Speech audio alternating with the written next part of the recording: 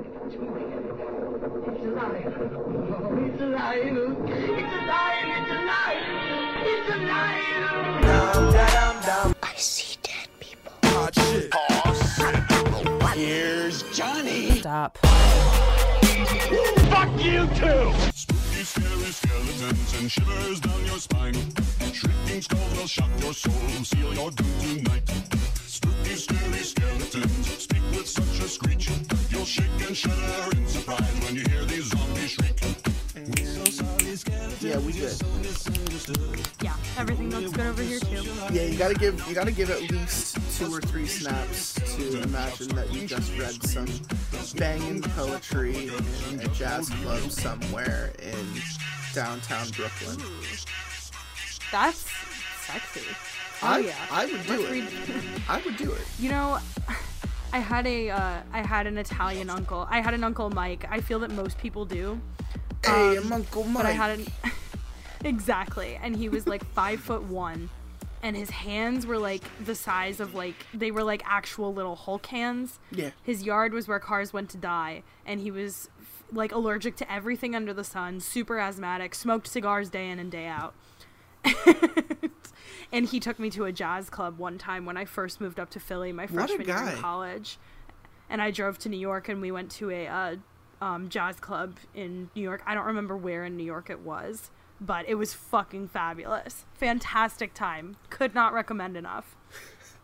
I feel like every time, so like not recently, obviously, with everything that's been going on, but there was a time where I know my gay uncle really wanted to take me to like one of his favorite like speakeasies, essentially. Like in the back. I know that there was one in the back of like a coffee shop, you know? And he always would tell me about like how awesome the drinks were and everything, and he would go on about the atmosphere and how much he loved just going in to go to that place. And I never got to go with him, but I always had the assumption that like my uncle would get dressed up like in all black, and he'd like show up like he'd be that motherfucker who wears glasses at night sunglasses at night, and he like walks into that place and like lights up a cigarette and just sits in the back corner while some woman is like sat Indian style like on the stage, and she's just like, she's wearing a red dress. To dark, the rhythm of life, we are together as we are separated. And I just like, and part of me is just like, yeah, I really want to get into that like really stereotypical jazz club bullshit. Do it. And then they just come in slowly with like, I don't know, like a fucking flute. Riddly do. Maybe you have a future as a lounge singer. Oh. I used to. I could. I used to think I could fucking do it. Someday. I'll put on my Frank Sinatra voice and we'll rock that place. I can sing in accents. I'll see if I can pull out some like real sultry anyone who bullshit. has heard any accent on this show, I can sing in it and it will happen.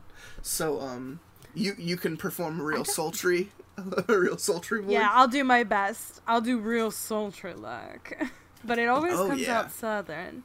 I don't know why. It's the Southern comfort. Yeah, true. There's like 1,000 kinds of Southern accents, though. That's like the Southern gentry. I grew up more around like the Boomhauer type Southern, where they're like, get that goddamn dog, get the dog in the fan, she's run away, get that fucking dog out, get that fucking god damn it, dog. That was perfect. I could tell from experience. Yeah. Oh, yes. Good people. Sometimes. As is with most people. Sometimes. Yes, most people are good some of the times. What's that fucking meme? Like, has anyone ever decided as to go more like something like that? It's just word salad. Yeah. It's like that kid, I always liked the meme response where it's like, the girl asks if you want to, like, go out, and it's just the one kid who's just like, and then she, and then I, and I wanted, and she told me, and and we could, and I want to, and you know, and then we did, and she, and it was nice.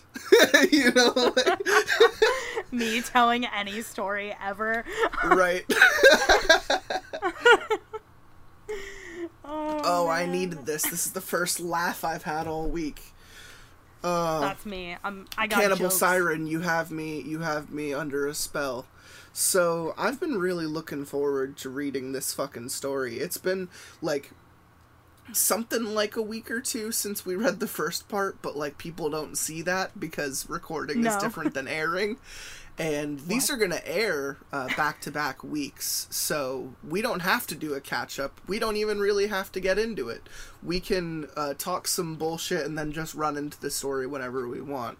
So is there anything that got you thinking, you know, about this story during the time that we've been, you know, waiting to record part 2? So I've actually been thinking about it a lot, because I was just like... Because, you know, as a self-proclaimed fraidy cat, everything scares me. And so I read this story, right, with you, and I was like, wow, that was fucking scary. And then literally directly after it, I finally watched the movie Scary Stories to Tell in the Dark. Oh, nice. And it scared the shit out of me. The ever-loving PG-13 shit. one. Yes, the PG-13 one. I said what I fucking said. I thought that was really good. I thought that was a pretty good execution. I mean, the plot is a little all over the place, but for the most part, they toe the line of what is acceptable for horror for children. You know, like, I would actually say I'll tell you what, I was watching that shit and I was like... The girl in the basement, the girl who was stuck in the house the entire time, whenever that ghost would pop up, I'd be like, oh, I didn't like her face. See, I didn't give one fuck about her. I was like, didn't give a fuck. Okay. No, whatever, don't care. Some bitch with bleached hair, fine. I'll go out, and, like, if Corona ever ends, I can go out on a Friday night and see 1,000 chicks that look just like that. I'm not worried about that. It's like, I've seen plenty of bad dye jobs in my life. That's fine. Literally every single other she was the only thing that didn't bother me. Well, I'm talking about the ghost. I'm talking about the ghost with the creepy skeleton face. Yeah, she didn't bother me. Okay. Because everyone else bothered me so spectacularly, like, more, that it just paled in comparison. I was like, yep, that's fine. Fucking Harold, no thank you. Fucking Toe Lady, no thank you. Fat Lady, less horrifying. Still scary. I was gonna say, what about Fat Lady who just wants a hug? Gross. Hate it. Not as frightening. Definitely hate it. And what but about not as, like, horrifying. What about that fucking bendy motherfucker? No Walker. Way. Yeah. Whatever the hell that is, Gumby's cousin, I don't fucking think so. You stay the hell away from me. I hated that. That was Mitaidodi Walker. So I remember in our first like year of doing this show, it was like really important to me that we read like the first book of Scary Stories to Tell in the Dark, and I actually did it with 3 different people. I had 2 people on the first episode and 1 person on the tail end of the book.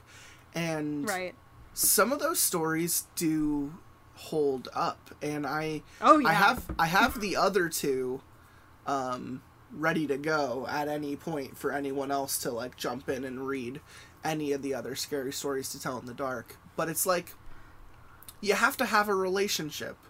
I was the kid who would take those out of the library and, like, hold on to them for weeks on end, and then my mom would, like, come into my room and find it, like, next to my pillow, skim through it, look at the Steve Gamel illustrations, and go, what the fuck is this? Oh my god. What in the heck? You've been reading this? No wonder why you've been having nightmares. And then she'd, like, make me return it. She'd watch me go to the library and return it. I was the kid who, like, I was, like, reading avidly. I had, like, all that fucking AR advanced bullshit going on. And I'd, like, scuttle into the library to pick out my, like, 5th book of the week, and I would see the covers of those, and I would be like, no. Fuck no. And I would scuttle away from them as fast as I could, because just the covers alone, I was like, no. It's those absolutely not. It's those Stephen Gamel illustrations. I remember on I believe his 25th year anniversary, they redid them with the guy who does the Lemony Snicket illustrations. Oh, and I loved those books. And it just made the book look so watered down and not scary at all anymore. And yeah, I remember like yeah, you introduce the same stories to a whole new market of people because they're no longer afraid to read the book by looking at it. But, like, it also doesn't scare you anymore because you're not thinking about these terrible illustrations while you're reading the stories that they're based on.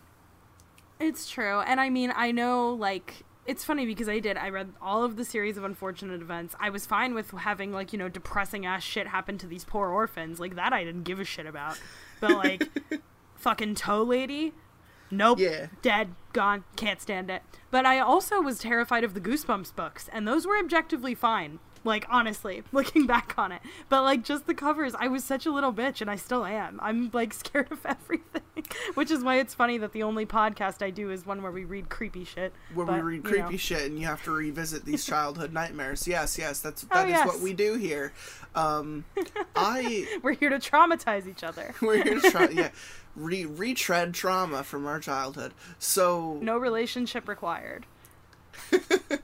I wouldn't say the Goosebumps books ever did anything to me. They didn't have any visuals. You know, I, as creative as a kid as I was when I would read books when I was a little kid, I wouldn't do too much visualization. I would kind of just read the story, and I think the show did more damage to me. Oh my god! Because then you're forced to watch the stories that you just read, and that's when I started to really get creeped out by I almost said Goosegumps, and can I call them that from now on? We can call them Goosegumps. I like that. That's less scary for me. I definitely did not fuck with Slappy. Something about ventriloquist dummies has never been okay with me. Yes, and I don't care for Slappy. And I would say I've talked about it a bunch, but I would say there were 2 or 3 in the Scary Stories books that always got to me, and one of them was The Thing, which is like the thing in the cornfield. I remember that. And then the other one was the Wendigo. The Wendigo, where the family basically goes out into the winter to fight what they think is like a monster, and it turns out to be like related to them. You know, it's mostly because it just fucking comes screaming through the wind, like flying through the sky, just yelling like Wendigo, and I was just like, no, I'm good. Yeah, the whole concept of those is horrifying, and actually between when we last recorded and now, I have learned that some, because, you know, it comes from Native American folklore, and, like, indigenous folklore, I think some of it's Canada, indigenous Canada, I don't remember, doesn't matter. Yeah. Apparently, even saying the name is, like, bad. It can apparently summon... Yeah, apparently even saying the name can, like, some believe that it can summon them to you. Yeah. And I only just learned that, and I was like, oh, I hate that.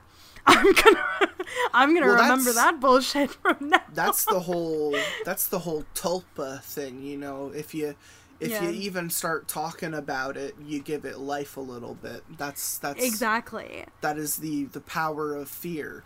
The power of terror, yes. You know, if you talk about something, you kind of give it power over you, specifically if you're afraid of it. And that's, you know, that goes into why I love, you know, so many specific monsters from No Sleep and Creepypasta. Like, the more you fear them, the more powerful they are. It's good stuff. Yeah. You know, and it's funny because I was joking when I was watching the movie with my partner and my roommate and her fiance, And we were all just, my partner's good with scary stuff. He doesn't give a shit. He's fine. He'll play scary games day in and day out. When we play game night, he's the one that does, like, he's the one with the controller. You know what I mean? Okay. He's fine. The rest of us are all like, and so we were watching this movie, and me and my roommate and her fiance were all just like blanket fort, like one eye peeking out, like holy fuck, holy fuck, holy fuck. And I just watched my boyfriend, and he's sitting over in like a chair, just kind of looking at the screen, like, it's a nice movie. like just kind of vaguely like disturbed, but not horrified. And I was just so, I remember feeling like hatred in that moment because I was like actively having a heart attack. And he was just fine. So I always like to joke about how, like, you know, in the horror situations, I would be like the first to die. Purely because, like, those monsters that get power when you're scared of it, like, fuck yeah, I'm fucking scared. I can't just sit and be like, I'm not afraid of you, monster. I'm the final girl. I am not the final girl.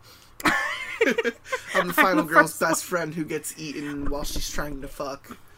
Exactly. Like, next, well, see, I don't know if I'm the slut either. I think that I'm not feminist disclaimer, not to slut shame. Women can have sex if they want to. Horror writers. Anyway, I think I'm more of like the, you know, I'm like the either comic relief best friend or like the nerdy best friend who dies like in the middle. You know what I mean? When it's going to be really sad after they've gotten a little bit attached to me, you know, but I'm definitely not the final girl. It's the type of comedic relief, like, friend character who, like, gets a leg up on the monster or the enemy, and then goes out, but like by accident, and it ultimately, maybe by accident.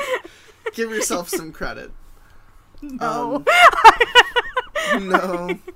No, trust me, I know myself. If anything like that happened, I would have a fucking meltdown. It would be over. Like, y'all would, honestly, I would probably just tell somebody to shoot me, because I'm literally dead weight. Yeah. You'd be dragging me out of the haunted house by my ankle, because I won't move. I feel pretty similar in like, it's tough to say, because in a haunted house where I know they are actors and I know what their purpose is and I know what they're trying to do, I will get in their faces and I will try to, you like, asshole. I'm not an asshole about it. I'm just like, if they actually scare me, like, I'm open to it, you know, I'm susceptible to it, but I want to, like, right. I'm critiquing their craft. Right. And there's something about, like, when they use props or when they use sound, or even if they're acting, you know, I want to be able to get, like, the full experience of it. And even when I've been, like, surprised, my first very gut reaction is fucking bolt. I just run. Yes. I just run. So my thing is, I am definitely a flea when it comes to the, what is it, fight, flight, or flee, what is it, fight, flight, or freeze. I am flight. I fly away. Well, that's the thing. Like, if I know the enemy and I think I can handle it, it's gonna be a fight situation. But if I don't, and they just surprised me, and I am scared, it's a run. And I have very often bolted out of situations I have not felt comfortable in to my benefit. So right. Yeah, same. But I mean, I actually, this is gonna be so fucking hypocritical, so the listeners are free to crucify me. I used to work in a haunted house when I was in high school. It was actually a hayride. I didn't work in the house. Because that was how my high school theater department made money. And it was actually pretty good as far as, like, I would say, you know, as far as haunted, you know, things go, it was decent, especially for, like, a small town. I wouldn't say it's, like, spectacular, but having gone, I did get to go to Eastern State a couple of times. Hell yeah. Because my partner used to work there, so he would get free tickets. So I went, like, 2 years in a row, and because I used to work in one, I can kind of, like, separate it a little bit, and I can be like, okay, I used to do this, and I'm not here to eat children, probably. So I'll but I'm still scared, but I go through and I'm all tucked into myself and I'm walking and one of them yells at me and I'm thank you, you're doing a good job. And then I just keep walking as fast as I can while crying because I am scared, but I know that they're it's I know they're people, scared. But it doesn't stop me from being scared. So I'll be thanks, you're doing great. Please don't touch me. Oh, fantastic. So I am a hypocrite and a coward.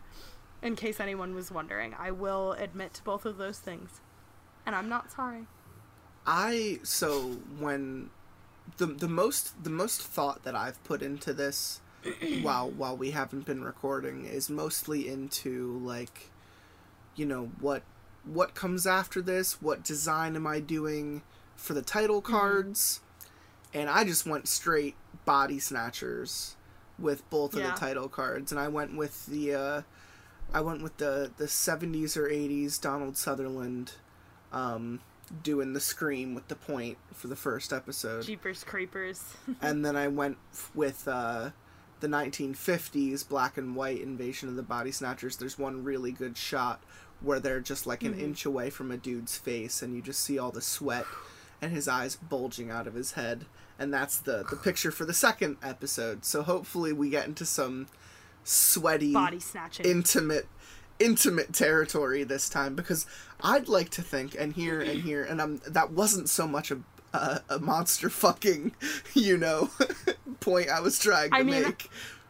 No, but you know what? I would argue that if you're fucking a body snatcher and you don't know it, it's not consent.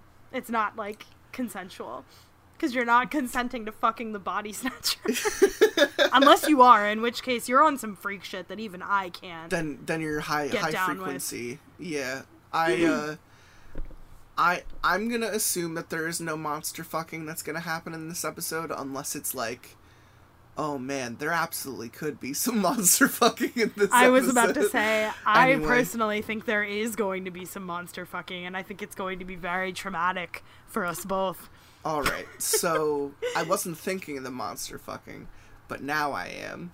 And before, I was just hoping that, the story is kind of been a roller coaster. Every time we've had a little bit of breath in us to continue, it's immediately started that climb back up, and then there's always been a moment where we climax and go back downhill, and it's just yep. I know we have a lot more to go. I know this is going to be a pretty long episode, and I cannot anticipate what comes next, because what we kind of developed last time is that this thing is kind of ahead of the game. It's OP as fuck. It's a cheater pumpkin eater. It is a fucking hacker, and I don't appreciate it. He's just you and I both. He knows what they're gonna do before they're gonna do it. It's clearly got some kind of game plan here. I don't know how they can thwart it because it already knows what's gonna happen. So I'm just okay, this gets into a whole time thing. Is the future inevitable or can it be fucked with? And I guess we're gonna have to find out.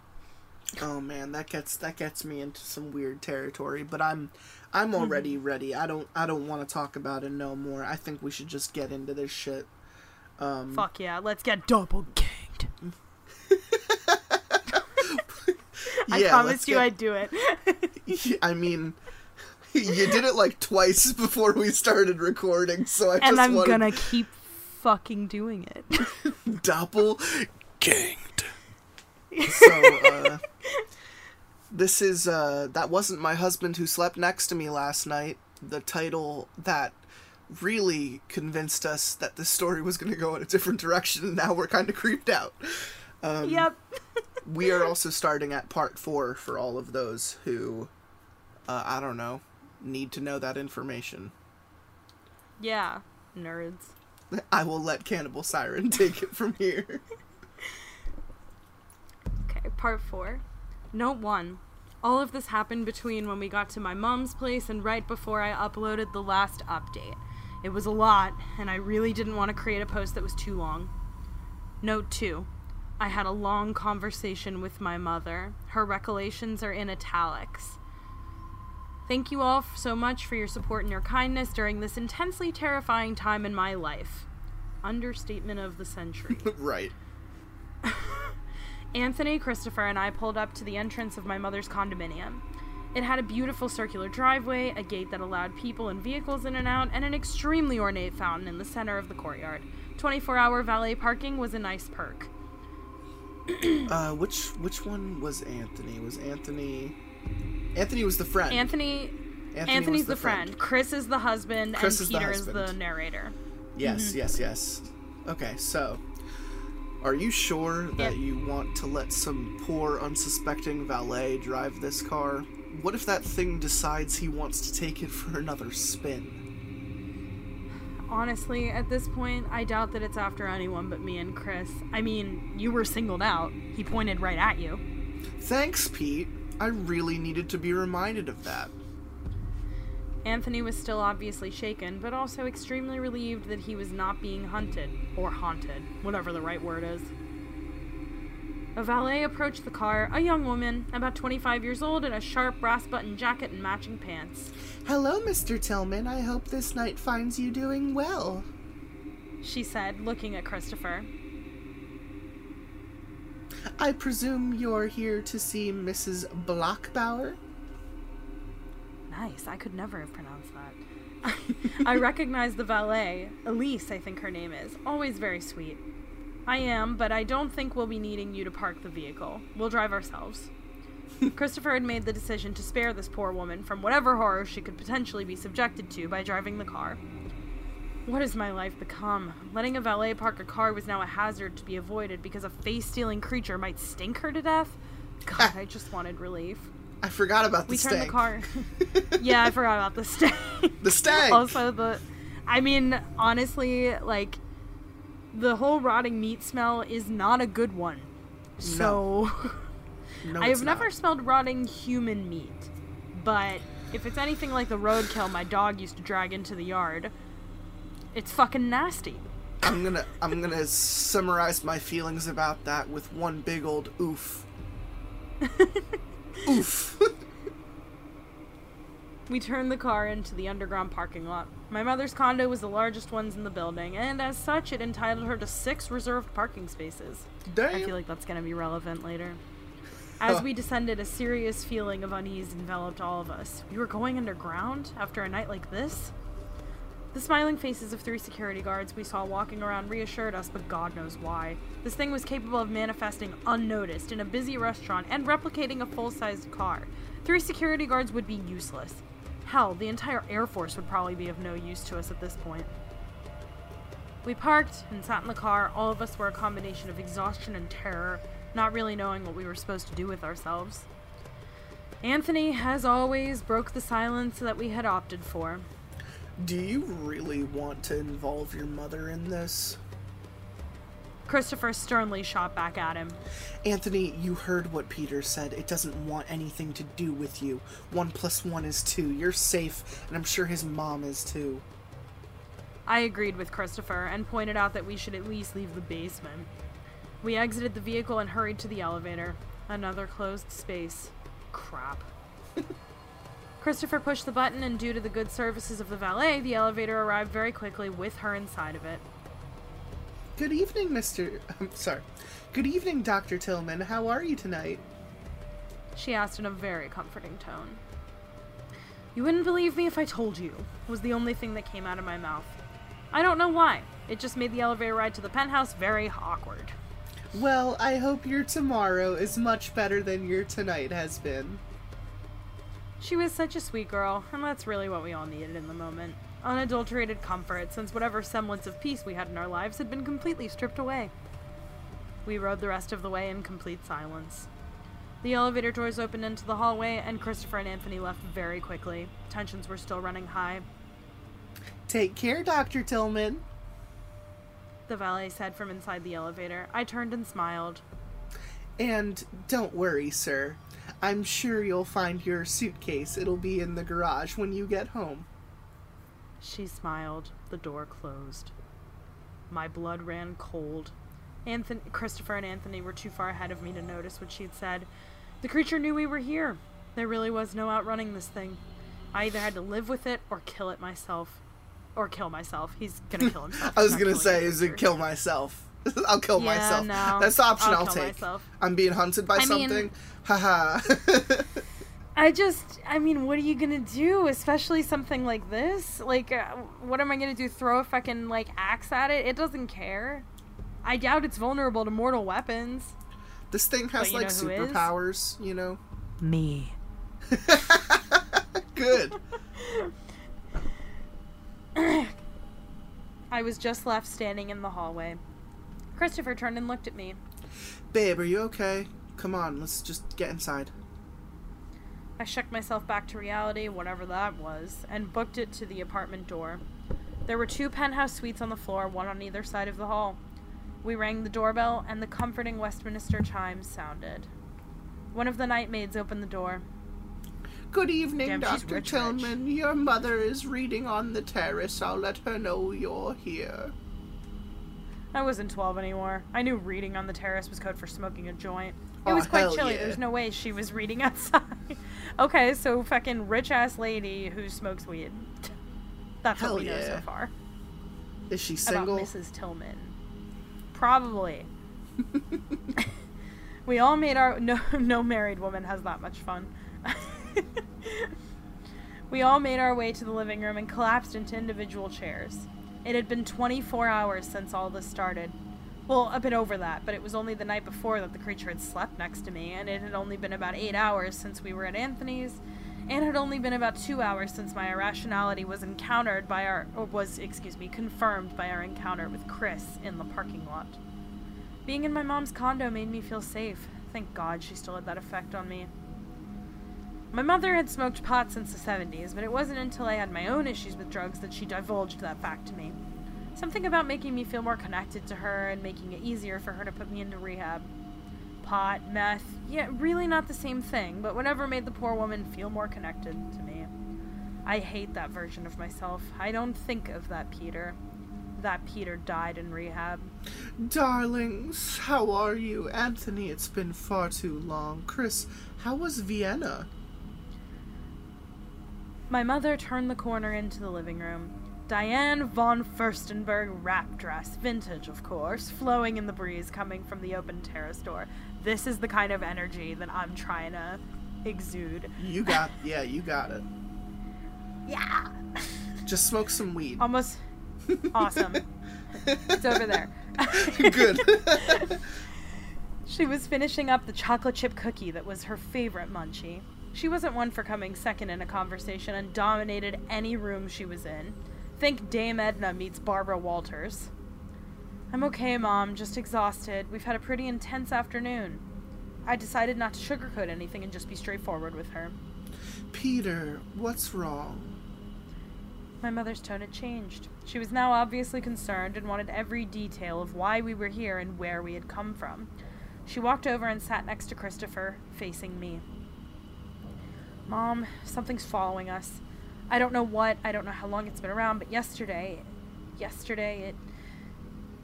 this was my 3rd time in less than 24 hours that I had found myself retelling the story about the creature sleeping next to me, and for some reason it hurt more. It terrified me more to tell it to my mother. I knew how much she cared about me, and I knew how it had only been her and I since Dad passed away, so I knew telling her would cause her pain. Yesterday it shared a bed with me. I just blurted it out. Tonight wasn't the night for filters. My mother is a pale woman, but whatever color she had in her face drained instantly. There was no hiding her emotions. She was terrified. Something had tried to hurt her little boy, and she believed me. Then again, I was always open, even with the drug usage, so she had no reason to believe I was lying. What do you mean it shared a bed with you?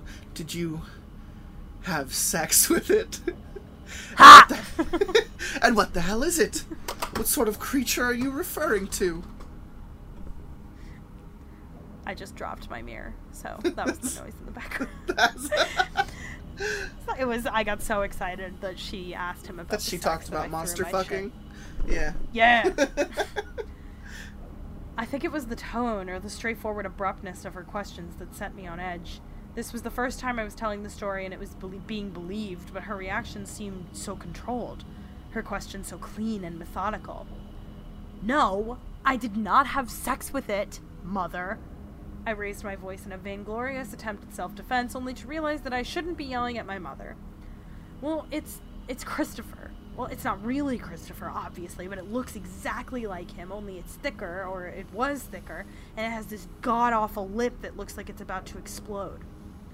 My mother shot out of her seat and stood... Sorry, that's a lot of S's. My mother shot out of her seat and stood stock still, arms akimbo. Peter Judge Tillman, you've been doing drugs again, haven't you? What is it this time? Cocaine? LSD? Methamphetamine? Heroin? Again? She rarely yelled at me, but this was almost at the top of her voice. The maid who was within sight made herself scarce. Mother, I have not. I was standing now, my large frame dominating my mother, two bulls rearing to attack one another. Paula, he's telling the truth. I wouldn't have believed him either, but I saw it with my own eyes. Christopher, my staunch defender, said as he slowly stood up and put his hand on my mother's shoulder. Peter, I will tell her the rest. No, I don't want to hear the rest. That's enough for one night. You boys need to get some rest, and in the morning we'll discuss this. I'm exhausted, and frankly, my mind's not clear enough to talk about monsters and boogeymen right now. She was defiant and unyielding. I knew from how she was acting that she was in no mood to hear our story, but this was very odd. My mother was never one to doubt me, and was never one to fly into a rage when confronted with a good piece of gossip or news. For fuck's sake, Mother, we're being stalked and could be in danger. I couldn't hold it in. I rarely swore around her. I'm a grown man, and I still don't curse in front of my mother, but this time it was warranted. You're in one of the safest buildings in the city. Nothing can get you here. Boys, please change and make yourselves comfortable. Anthony, I'm sorry, but I don't have anything in your size, but we'll get you some toiletries and a robe. You can have a nice warm shower. Christopher, Peter, help yourselves. She wandered out of the room and directed Anthony to Sylvie, one of the night staff who was too busy pretending that she did not hear my mother reference my drug-addled past, to realize my mother had walked up behind her. Sylvie, this is Anthony. Please show him to a room and make him comfortable. My mother, ever the hostess. Christopher had left the room to go and change. He had showered when we returned home from the airport, but that was hours ago, and after all the sweating and insanity that we had gone through, he figured that a nice long shower would do him some good. I refused to let him go and told him to shower with the door open. I refused to let him be out of my sight for any reason. I found myself standing alone in that cavernous living room, staring out the wall of windows. The city was beautiful at night. Sorry, my cat just opened my drawer. Thanks, dude. I thought you might want this. I don't. He's like, if I can't have your clothes, I'll scratch on your dresser. The city was beautiful at night, but the only thing on my mind was when the creature would strike next. He already sent me a message via the valet. He knew I was here. What would happen? What the hell did he want? Why me? Come with me onto the terrace, my mother said as she walked up behind me. Jesus! Don't scare me like that, not after what I've gone through, I sternly said to her. It's bad enough that you think I'm crazy. Put your jacket on and come with me onto the terrace. Bring your cigarettes. She ordered. My mom had smoked cigarettes until she was pregnant with me, or so she claimed, and hated the fact that I smoked tobacco. Marijuana's a beautiful, healthy plant, no carcinogens, was always her retort whenever I threw the fact that she smoked pot in her face. My mother didn't wait for me and was already out on the terrace, second or potentially third joint lit. She inhaled deeply. Sit down. She gestured to the lounger that was 3 feet away from me. I don't feel like sitting, I'd rather stand. I lit my cigarette.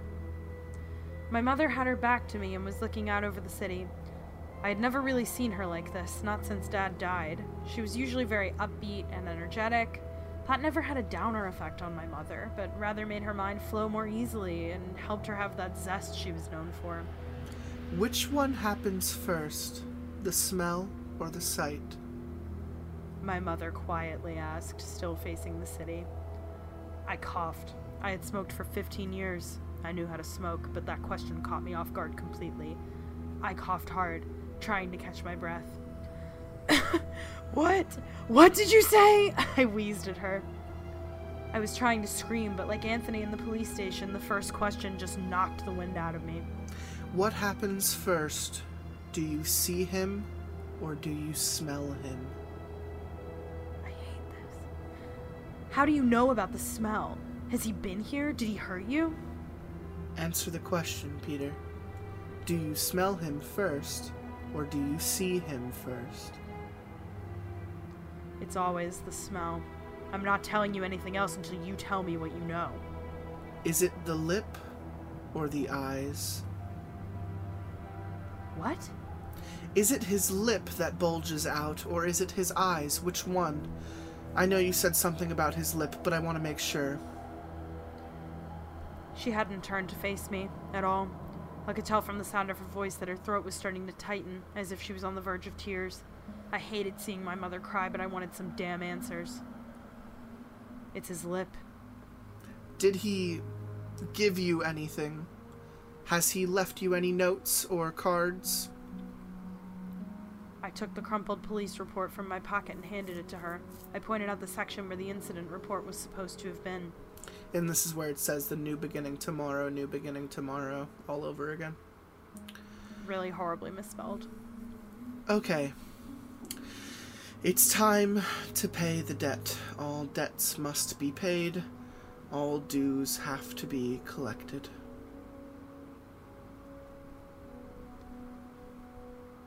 Oh. Sorry, whoa. Yeah. My mother turned around, tears streaming down her face. I slowly walked up to her and she took another drag from the dying joint. Peter, we need to talk about your future, about what's going to happen. She tearfully said.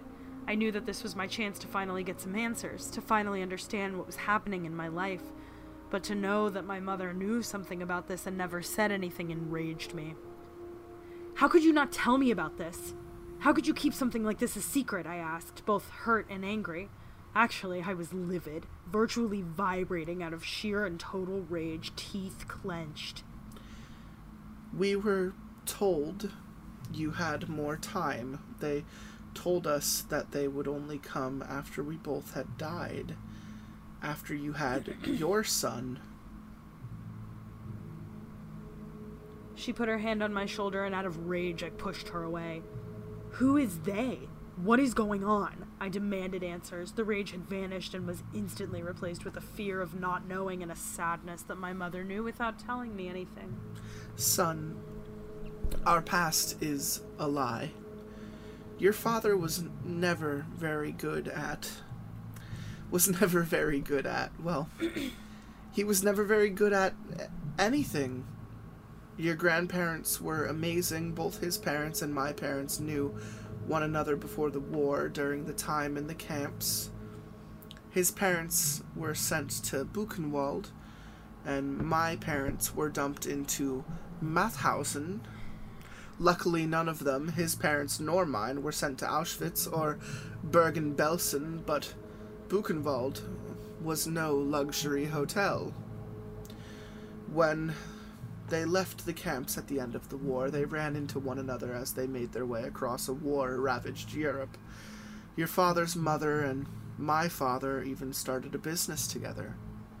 They were cloth merchants, not rich by any standards, but it was the 40s.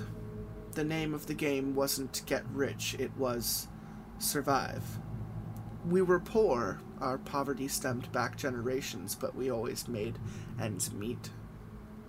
Eventually, our parents drifted and lost touch with one another. When your father was a teenager, he came back to Germany to find work, and there he found me. We fell deeply in love within a matter of weeks, our parents not knowing, and frankly, we had no clue that they knew one another. our courtship become more intense, and finally we realized that we had to tell our parents. He wrote back to his father and mother, and I brought him home to meet my parents. Within the first 5 minutes of meeting my parents and finding out who his parents were, my father had spat at him and told him to never enter our house again. This was a story that I had never heard, and I was still not seeing how this had anything to do with me or the creature. What the hell does this have to do with the damn creature? I interrupted. She paid me no mind and continued to talk. My father told me to never bring him back to that house. My mother barely said a word. I was shocked. I had no idea why they would behave like this. Later that night, I went to my mother and asked what could have made Papa react as strongly as he had, and my poor mother broke down crying and told me that while her husband and your father's mother were busy trying to make ends meet, well, she and your father's father were busy staying busy. I knew this meant that my paternal grandfather and my maternal grandmother had had an affair. I was slightly disappointed, but that entire generation was dead, and none of this was explaining what the creature had to do with anything. Their spouses finally found out, and they were livid. My father threatened to leave my mother and never talk to her again. He called her a whore and asked how, when he had gone hungry many nights in the camps, saving scraps for her to eat, that she could throw herself at another man. My mother really had no defenses against this and became extremely depressed after her affair and with your paternal grandfather ended. Anyway, your father and I refused to be separated. We refused to let our parents' hatred for one another get in our way of our love. And we loved one another so much, Peter, you have to believe me. We were so madly in love and refused to let one another go. We were both kicked out of our homes and told never to return. We were poor. We were beyond poor. Neither him nor I had any schooling. We had no funds to get by on. And it wasn't like the olden days when we could farm. Europe was changing and we needed to make money. Your father got a job at a bank, and that paid him a meager wage. He was a teller, but that was probably because the bank manager thought that she could be able to convince your father to fuck her if she kept him employed. I had never heard my mother speak with so much vulgarity before. I kind of liked that she was letting it go, and at the same point was at my wit's end. I didn't need to hear about the family history. I just wanted to know what was happening. And then one day it changed. It all changed. Your father came home and told me that he had saved up all of his earnings and had dumped them into the markets. "We're going to be rich, Paula," he would say. "We're never going to have to worry again." He was 22 at this point. And he was right. We became rich. And not regular rich. Very rich. We became ultra wealthy. Millions and millions and millions of dollars within a few years. I would ask from time to time how the markets were doing, and he would always tell me, "Don't worry, Paula. I would never let anything happen to us. Our family is going to be secure. Our children will be happy." By the time your father was 30, he was worth more than our entire town put together. He was loved all through Germany and was a celebrated financier. People would spend days traveling and wait hours just to see him, just to get a tip. And it always paid off. I never questioned it because I was too busy spending.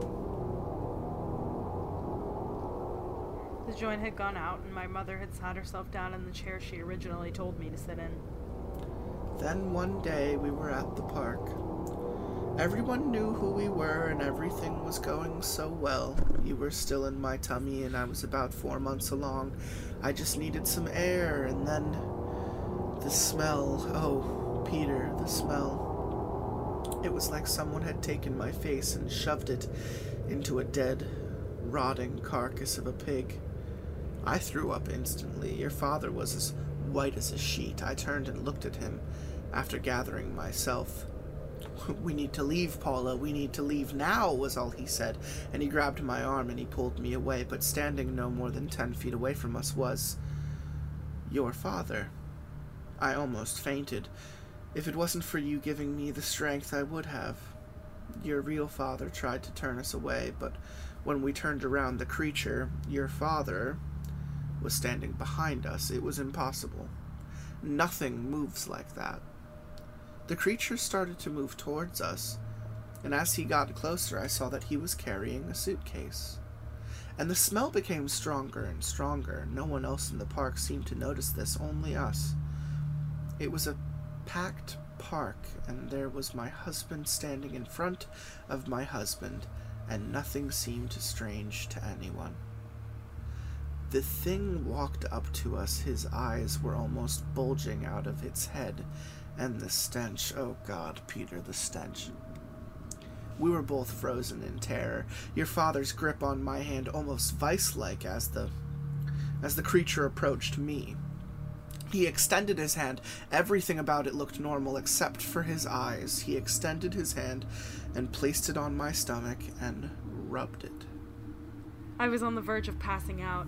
What kind of deal did my parents make? What was going on? What the hell was all of this? My mother continued. The creature spoke. It spoke just like your father. Nothing was off. The voice was a perfect copy.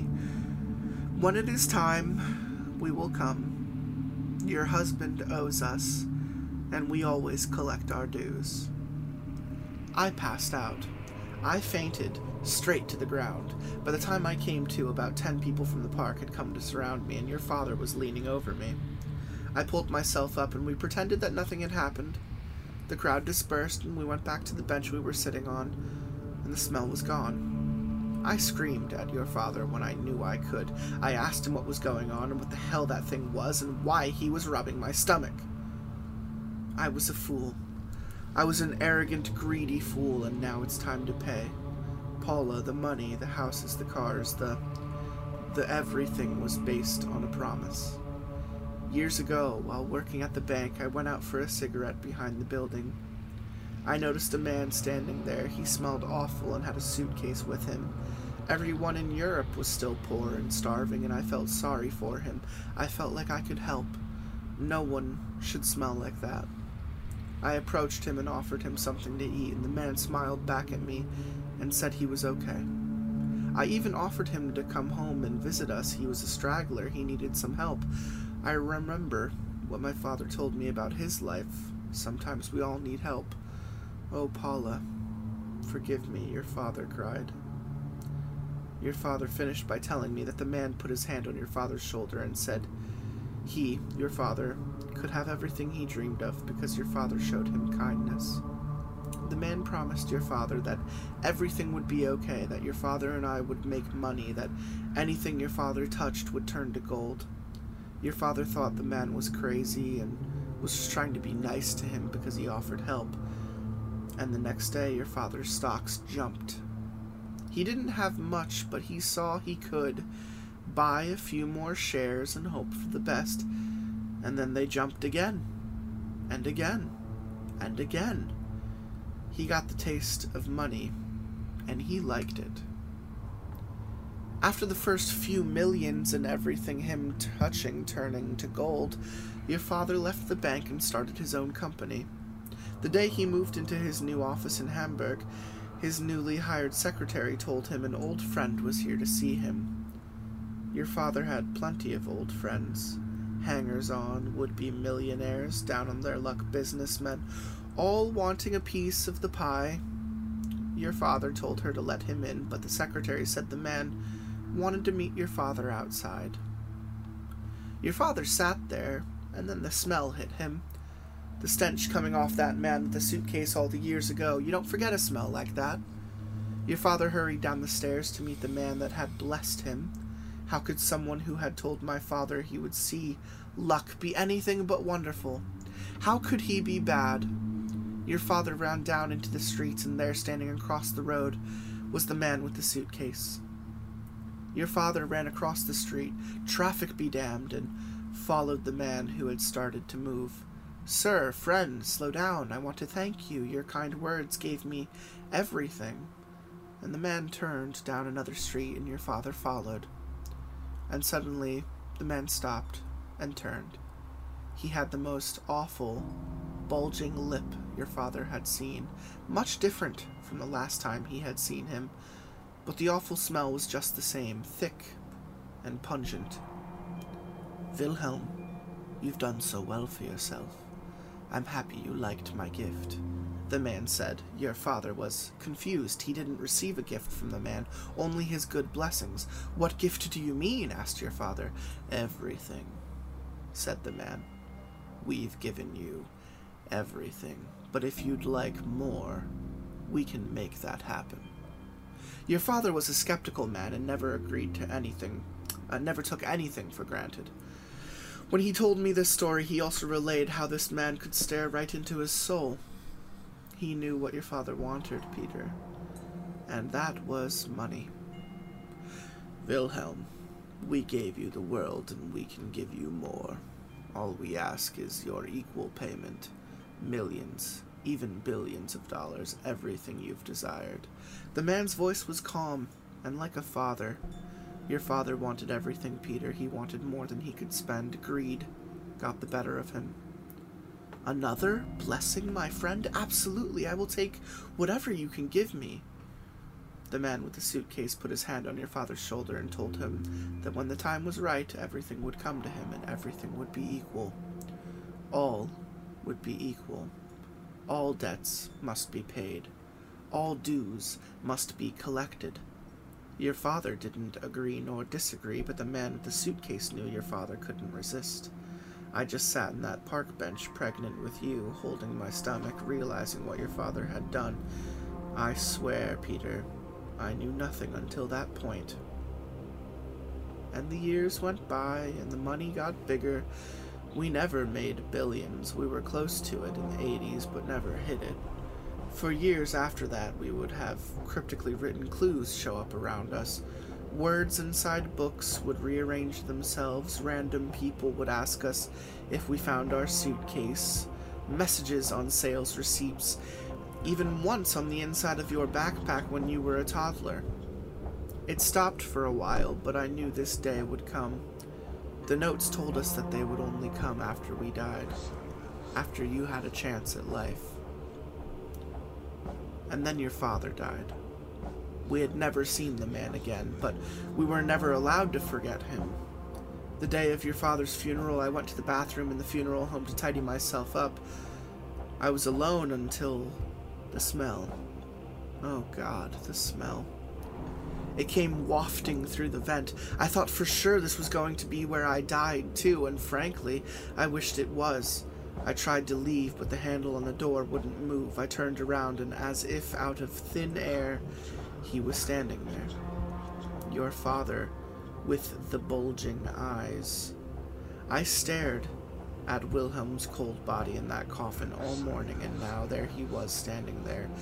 And until I saw his eyes, Peter, I knew when I saw the eyes that the creature had come back. "Don't be afraid. I'm not here for you," he said in your father's voice. "We only collect what we're owed. Wilhelm had a heart attack, so the burden falls on you. You know what we want, and we'll come and get it when the time was right." I averted my eyes for a second, and he was gone. The door to the bathroom opened, and I ran into the hall. I looked out the door, and I could see him, the creature with the bulging eyes, walking through the parking lot. "Peter, they've come for their dues, and they expect payment." My mother walked off the balcony and I sat there. I didn't have questions. I was just in shock. I was always told we were old money, that it was inherited from grandparents who died long before I was born. I had to confront the creature and was going to, or live in terror forever. She came back very quickly, crying softly, and just handed me a card. It was the business card from my father's first company when he shook hands with the creature, so to speak, and mortgaged my life for his undeserved wealth. New Beginnings Financial Investment Corporation. That's it for part 4. Oh shit. Not quite what I was expecting, but oh fuck. He mortgaged his life for the wealth. It's funny, though, because I'm wondering if the monster is it's like here. A crossroads because type of thing. Yes, definitely. But I think that it's here because it said that they would come after he had had a chance at life, right? Yeah. I think that they're probably like, well, he squandered it with the whole drug thing, so now we're here. Maybe. They're gonna. That's why they're here so soon, because they're like, well, you had your chance, and I don't think you did a good job. So so we're gonna go ahead and collect before you can die. Or they just know something that we don't, and they're just like they're That's trying true. to play the cards to the best of their ability before something happens. It's very true. We're gonna swap roles. I'll read narrator. You read everyone else. Perfect. I really liked reading as the mother. She's very well spoken. Very. that was a very fun read. I'm sorry I took that entire section from you. No, I loved it. I like the Barbara Walters vibe too. Yeah. I always tend to go in that direction when it's like old rich money, baddie. yeah. Like son. Like Lucille Bluth. Right. Right. Except maybe not a huge bitch. What can a banana cost? What can a baby cost? $10? Sips. Alright, part 5. Note 1. The next updated, the one after this one, will be the last part. Note 2. Thank you all. I don't know how long I sat on the terrace. The morning was very brisk, especially for July, but this was Toronto, and Canada had some awful summers lately. I think I focused on the wind because I was distracted from the vacuum that my life had been thrown into. A gaping, sucking void from which there was evidently no escaping. The creature was able to manifest in Germany, in Canada, in England, everywhere. My parents and I traveled extensively when I was younger, and wherever we had gone, apparently the ghastly writing would follow. The notes never ended. Mom and Dad were never allowed to forget that their child had been bargained for a success that had happened overnight. I finally stood. Actually, that's a lie. I didn't have the ability to stand. I lurched myself out of the chair and propped myself up against the column that abutted the chair I sat in. I had smoked through almost an entire pack of cigarettes, and one of the night maids was nice enough to bring me 2 bottles of wine. I had lost all concept of time. It must have been about 4:30 in the morning at this point.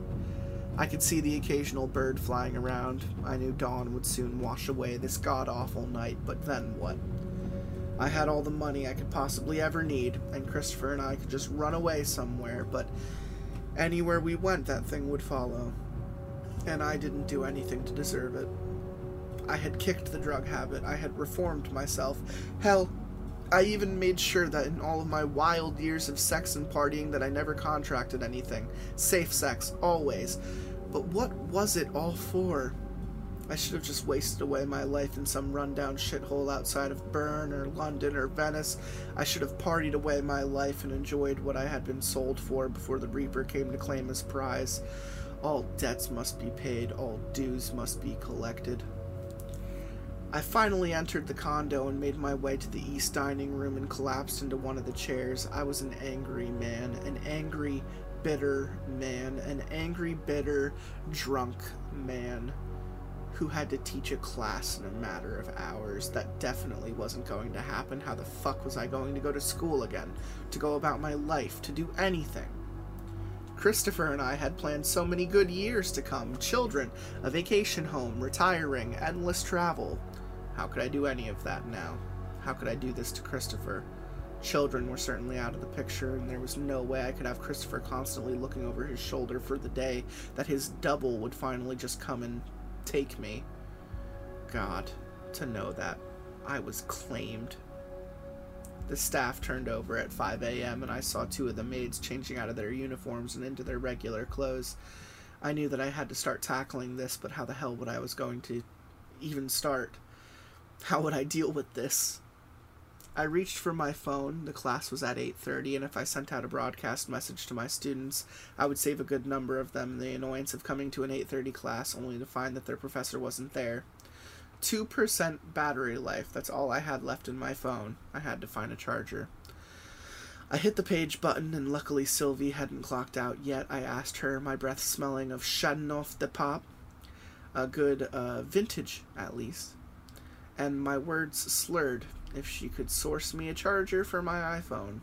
She could see that I was in distress and had no doubt overheard the conversation between my mother, Anthony Christopher, and I earlier in the night or morning. She disappeared momentarily and came back, charger in hand. God, I loved her. She was such a useful person, like I had been before any utility in my life had been so unceremoniously stripped away. Here you are, Dr. Tillman. You should check your phone. He doesn't like to be kept waiting. She dropped the charger on the table and left the room. I was drunker than I realized, but I understood what she said. Within a few seconds of her leaving the room, the famous tritone that all iPhone users are familiar with sounded. It was an area code 647 number.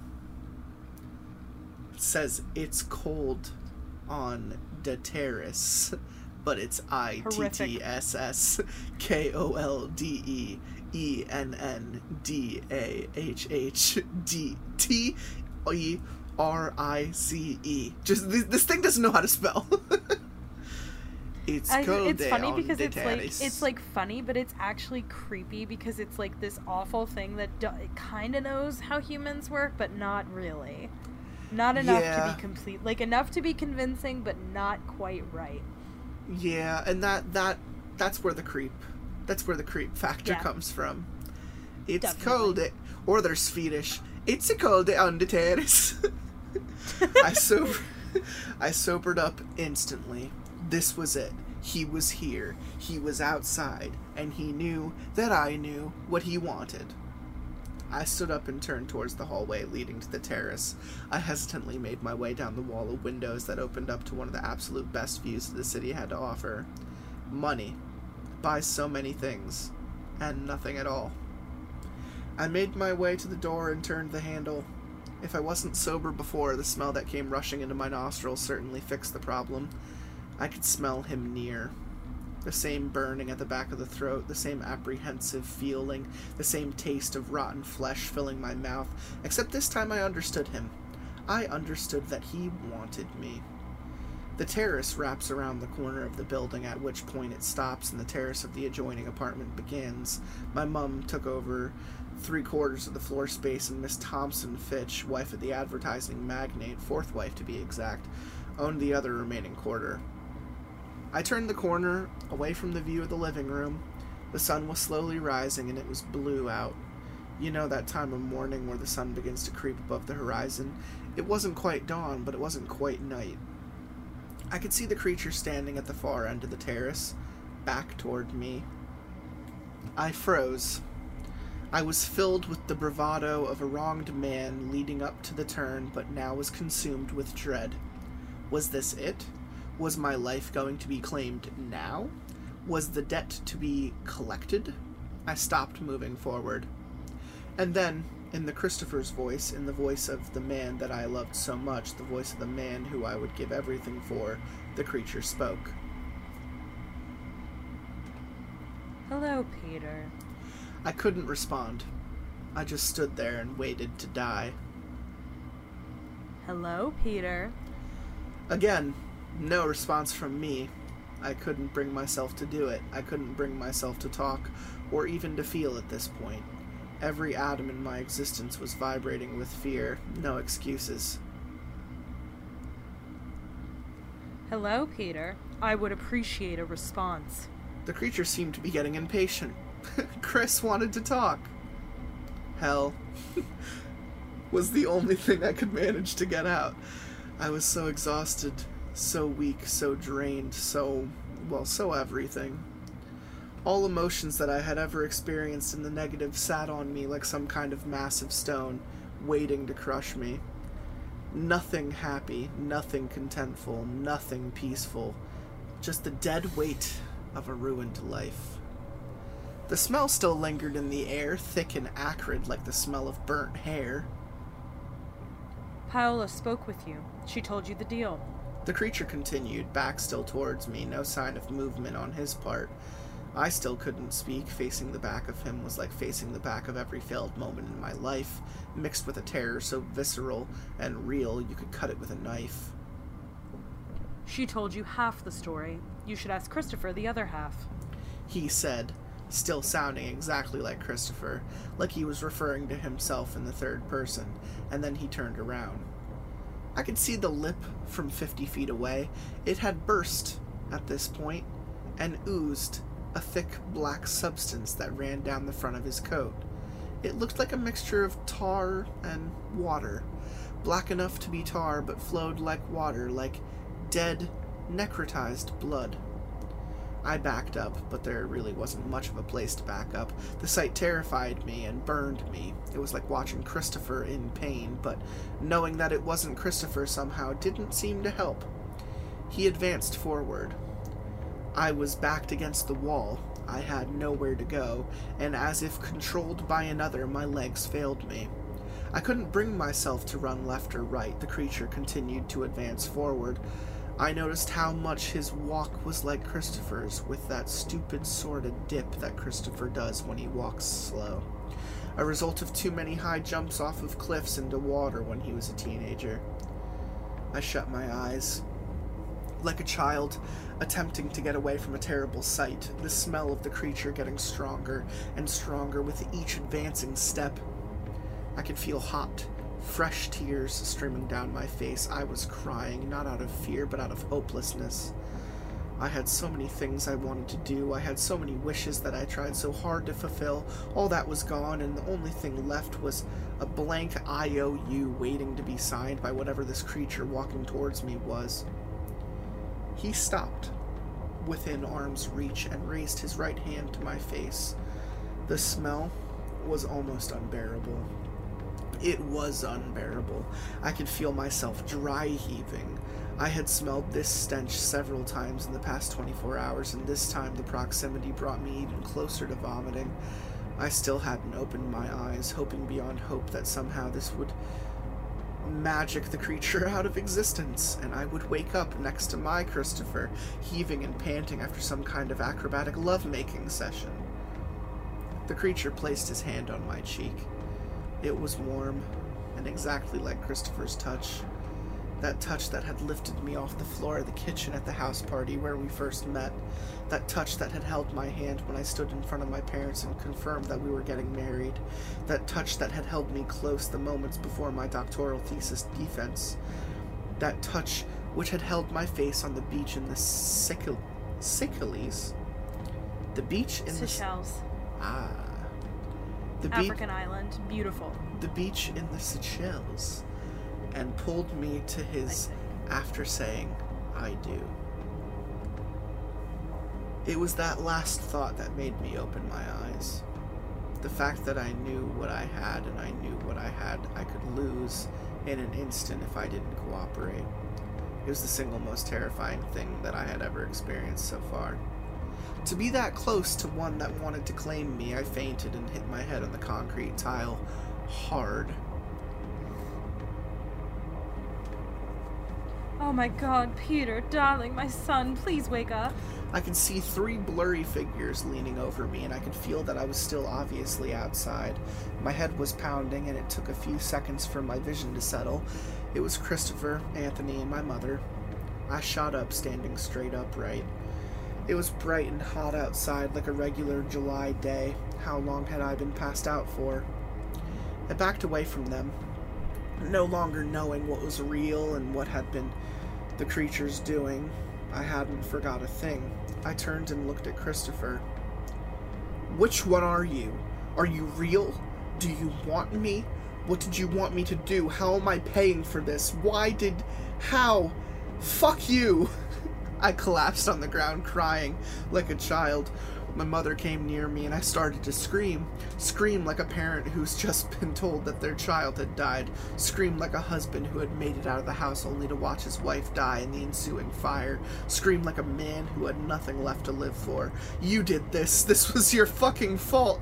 And his. Fuck you all. I never did this. You sold me. You lied to me. Dad fucking sold me." I stood up again, but once more, like being drunk on the terrace, I braced myself against the wall. I was still crying, almost uncontrollably. Anthony came towards me, and I leaned all my weight on him. The poor man. I was almost a foot taller, but he bore my full frame. Soldier carrying comrade through the jungles of Vietnam. No man left behind. He put me into a chair and just hugged me.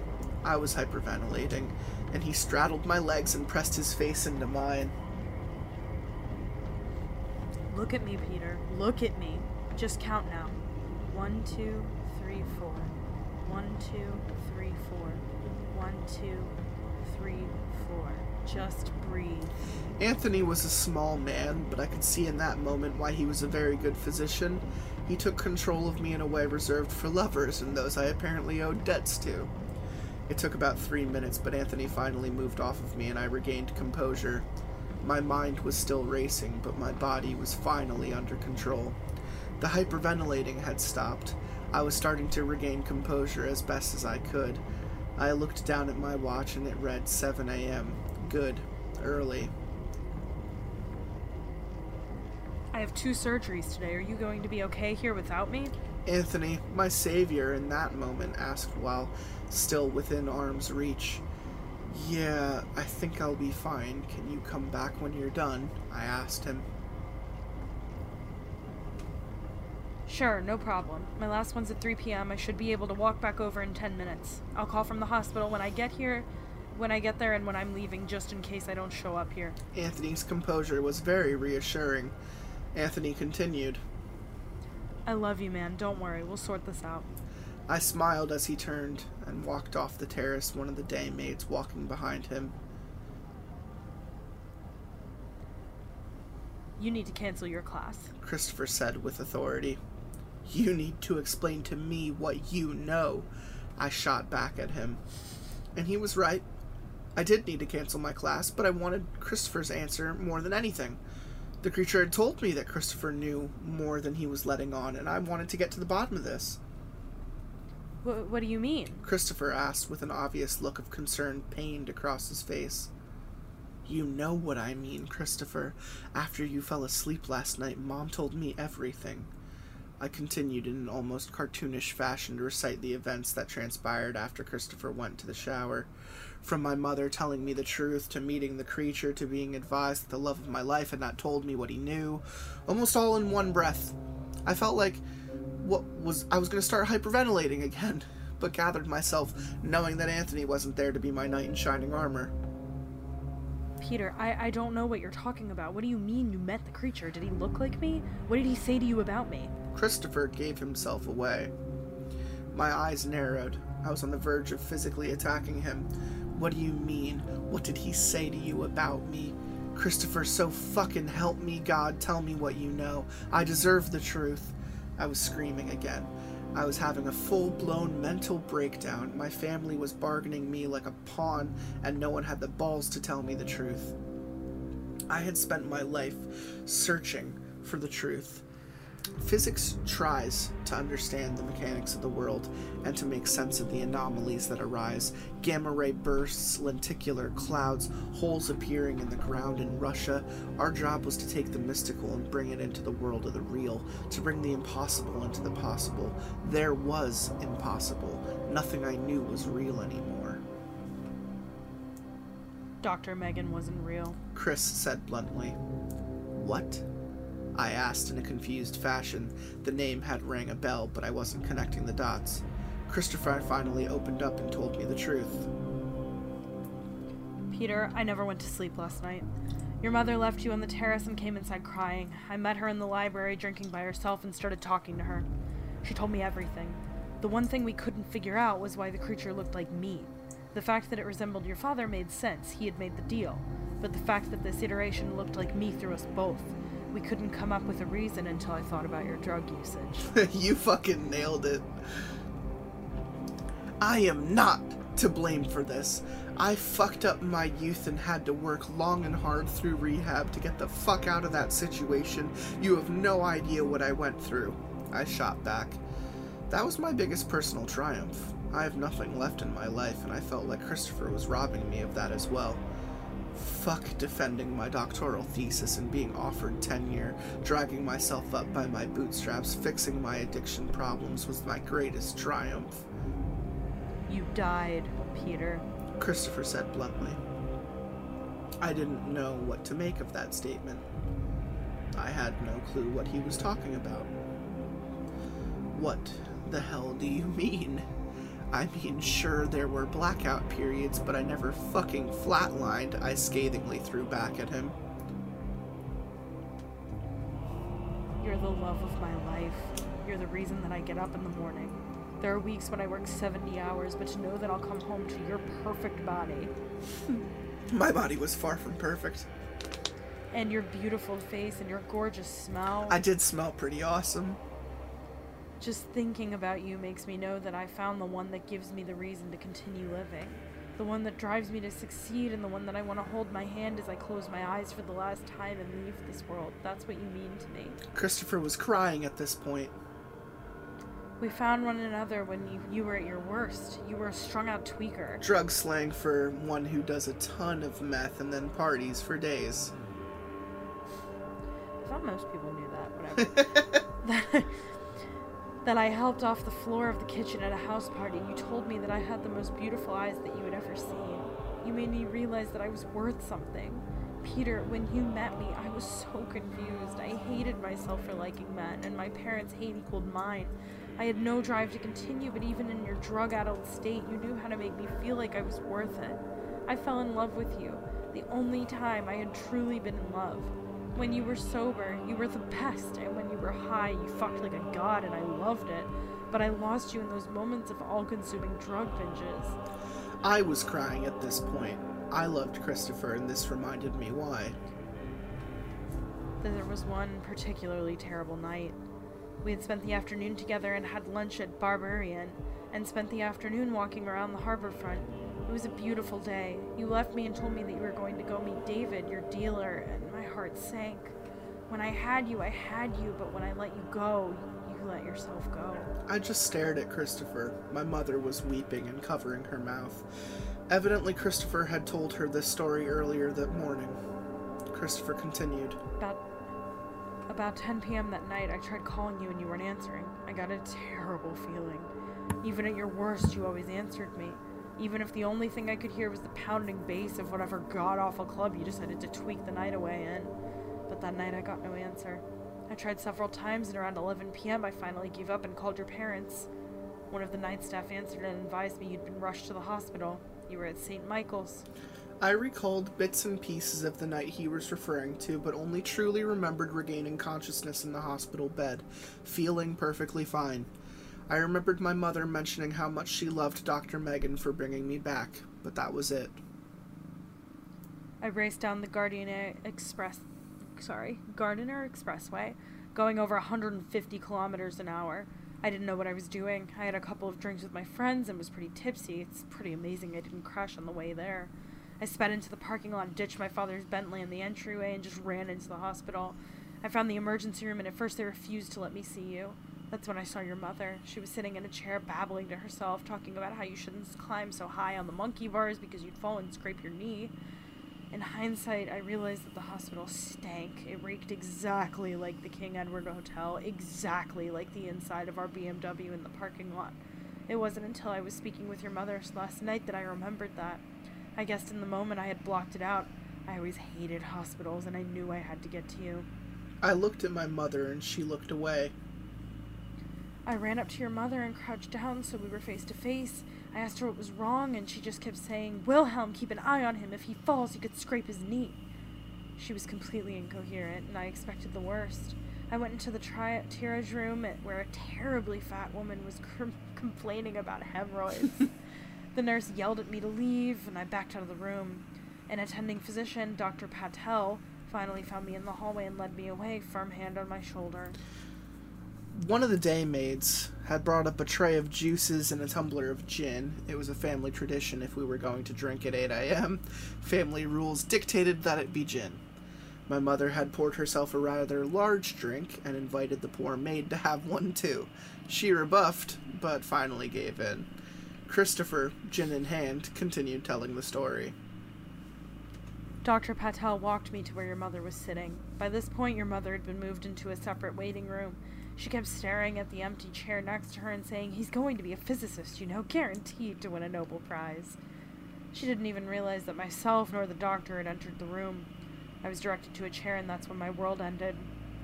He looked at me and said Peter died from an overdose at approximately 10 p.m. tonight.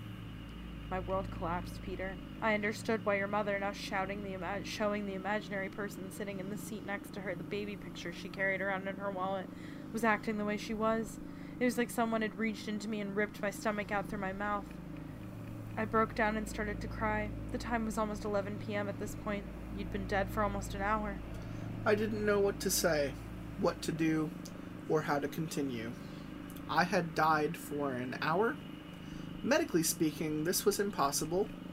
Where was Anthony when I needed him? Oh, right. Relieving intracranial pressure in a 4-year-old. It's impossible to recover from an hour of death, but the rest of Christopher's story made me understand better what was going on. He continued speaking, even though his voice was breaking down. Dr. Patel left the room. I had never felt more alone. He promised he'd return shortly after doing his rounds and that I should contact a loved one to pick me up from the hospital. And that's when Dr. Megan entered the room. She was a Filipino woman, about 5'6", with short black hair. She put her arm around me and apologized for what I was going through. In hindsight, I now realize that she looked slightly strange, like if her lip was slightly bigger, but nothing that I cared about in the moment. The smell was also probably there, but however, in that moment, the entire Santa Claus parade could have marched past me and I wouldn't have noticed. She put her hand on my leg and said, "We can bring him back." I was floored. I didn't know what you could bring someone back from over an hour of death. Of course, I said, of course I want to. Please. She removed her hand from my leg and looked at me. In her eyes, there was this strange coldness to the whole thing. But I didn't care. I just wanted you back. It'll be difficult, but I think we can do it, Dr. Megan told me. I didn't care. I couldn't watch your mother go through this. I couldn't go through this. I wanted you back. Do what you need to do, I told Dr. Megan. Okay, but remember, all debts need to be paid and all dues are collected, Dr. Megan said, without breaking eye contact. I just figured that this was some bullshit take care of yourself thing that physicians said to the relatives of drug addicts so that we could scold you when they woke you. She left the room again and came back about 20 minutes later. I did not recall. Not recall. We have those moments. I did not recall any of this. I did not recall anything. I was floored. Who was this miracle physician that had brought me back from the other side of death?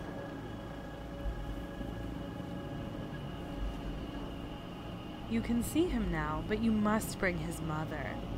She held the door open and pointed us in the direction of your room. I found it strange when I entered that you were almost normal, like nothing had happened to you. You were sitting up in bed, just staring at the wall, waiting for us to walk in. I walked in and gave you the biggest kiss I'd ever given you. Your mother snapped back to reality and threw her arms around you.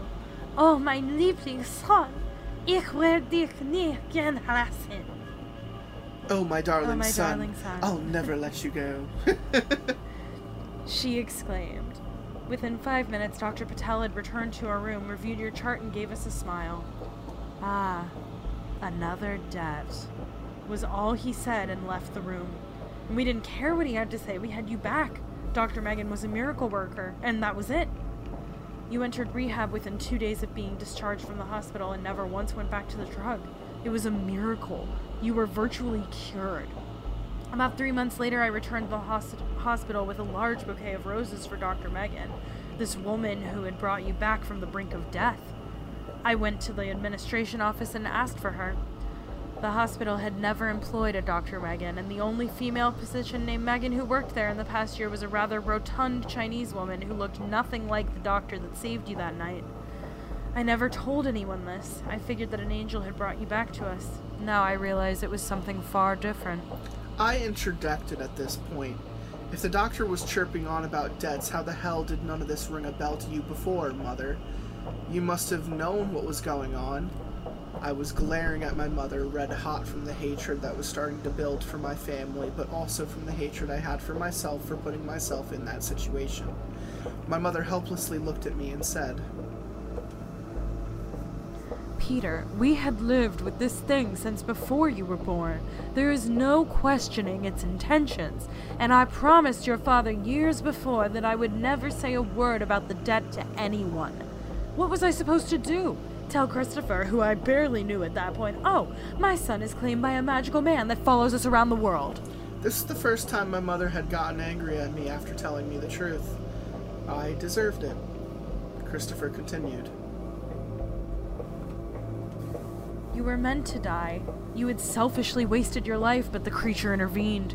Your father's debt was not meant to be collected until after both your parents died, but you beat them to the punch. I called it. You did? I called it. You died before your mother, and the creature refused to accept this, I imagine, so by bringing you back, you yourself mortgaged your own life, Peter, not me. Dr. Megan could have let you die. The creature could have let you die, but you were offered redemption through me, and I knew you wanted it. I wanted you. I'm sorry, Peter, but you actually mortgaged your life. I was only the poor fucker that had to beg for it on your behalf. I had to be the greedy one. In the moment, I had to beg for a life that had been so selfishly thrown away. Suddenly, the entire terrace filled with the same smell, and all of us turned to the right. The creature was at the far end, appearing out of nowhere. He looked over at us, put his suitcase down, and opened it. Oh, hell yeah. This motherfucker knows how to throw a party. That guy, okay, can we just talk about how this demon is like, like, I could do this sooner, but I'm waiting for the drama. He's very theatrical. For the dramatic. Yeah. Well, that's what they say about Satan, right? Like, Satan has to have a sense of humor with all the sins and shit, right? It's true. Yeah, I mean, a guy's got to, right? I kind of think God has to have a sense of humor too, if there is one, just like a little bit, because I mean, he made us. Like, that's fucking hilarious. Like, right? Unless we're a mistake anyway. And then he hates us. I mean, that's possible.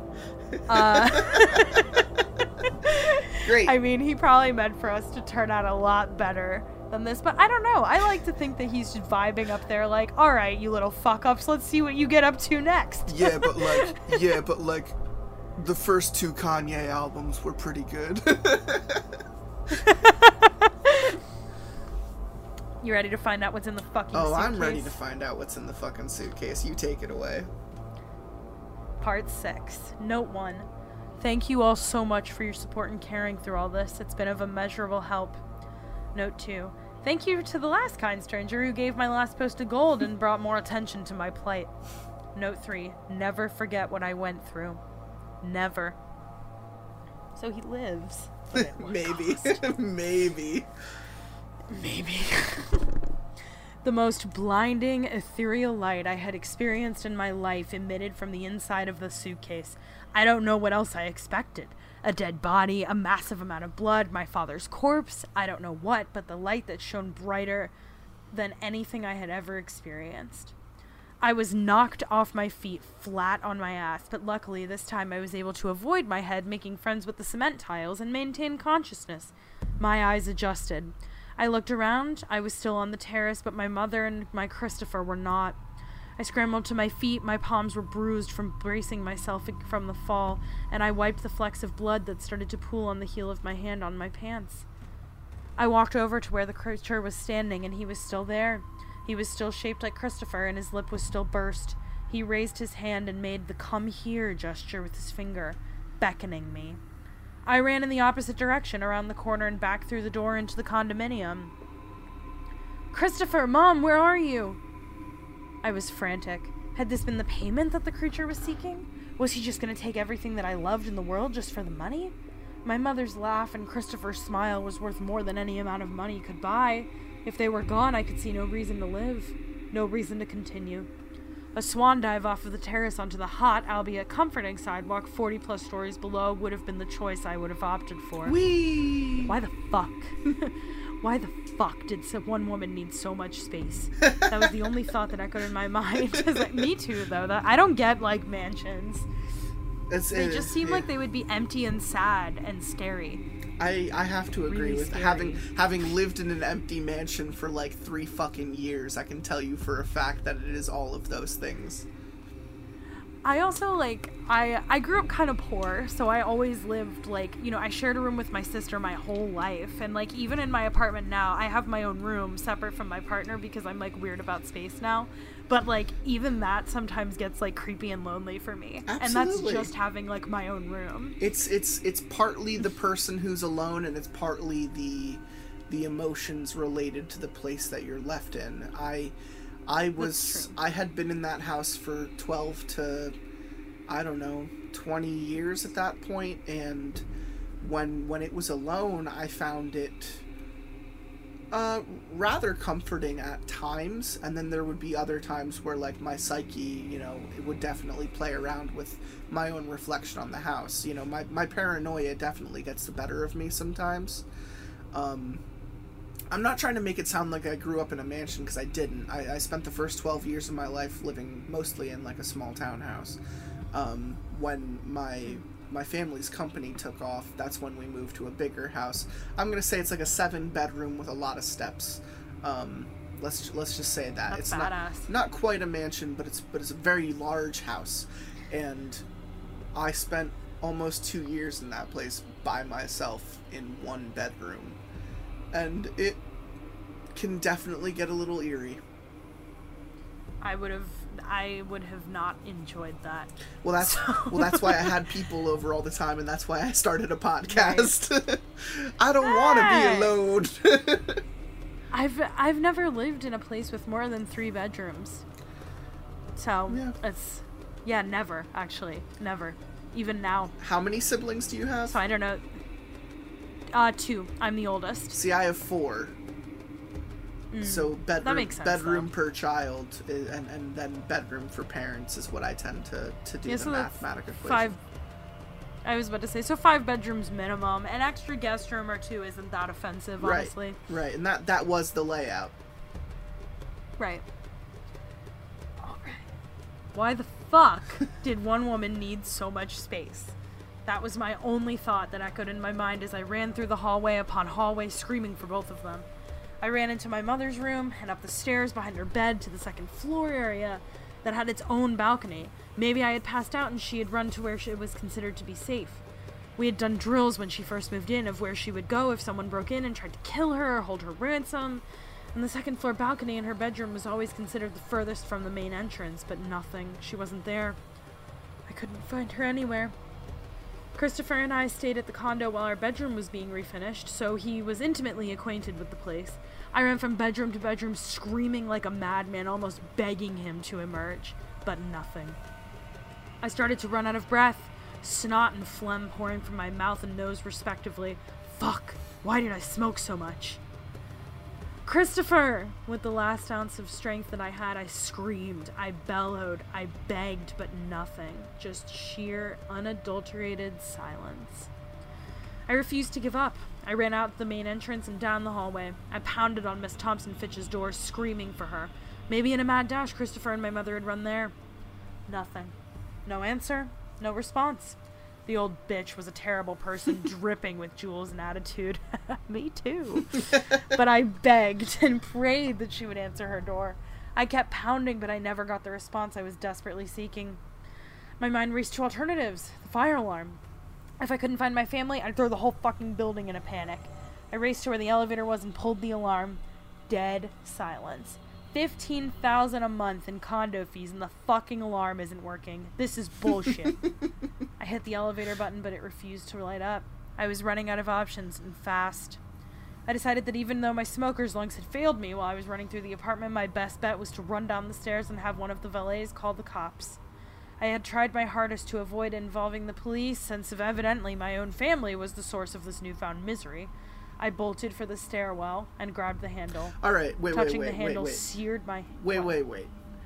At this point, with all of this shit not going everyone's gone. Nothing's going the way you expect.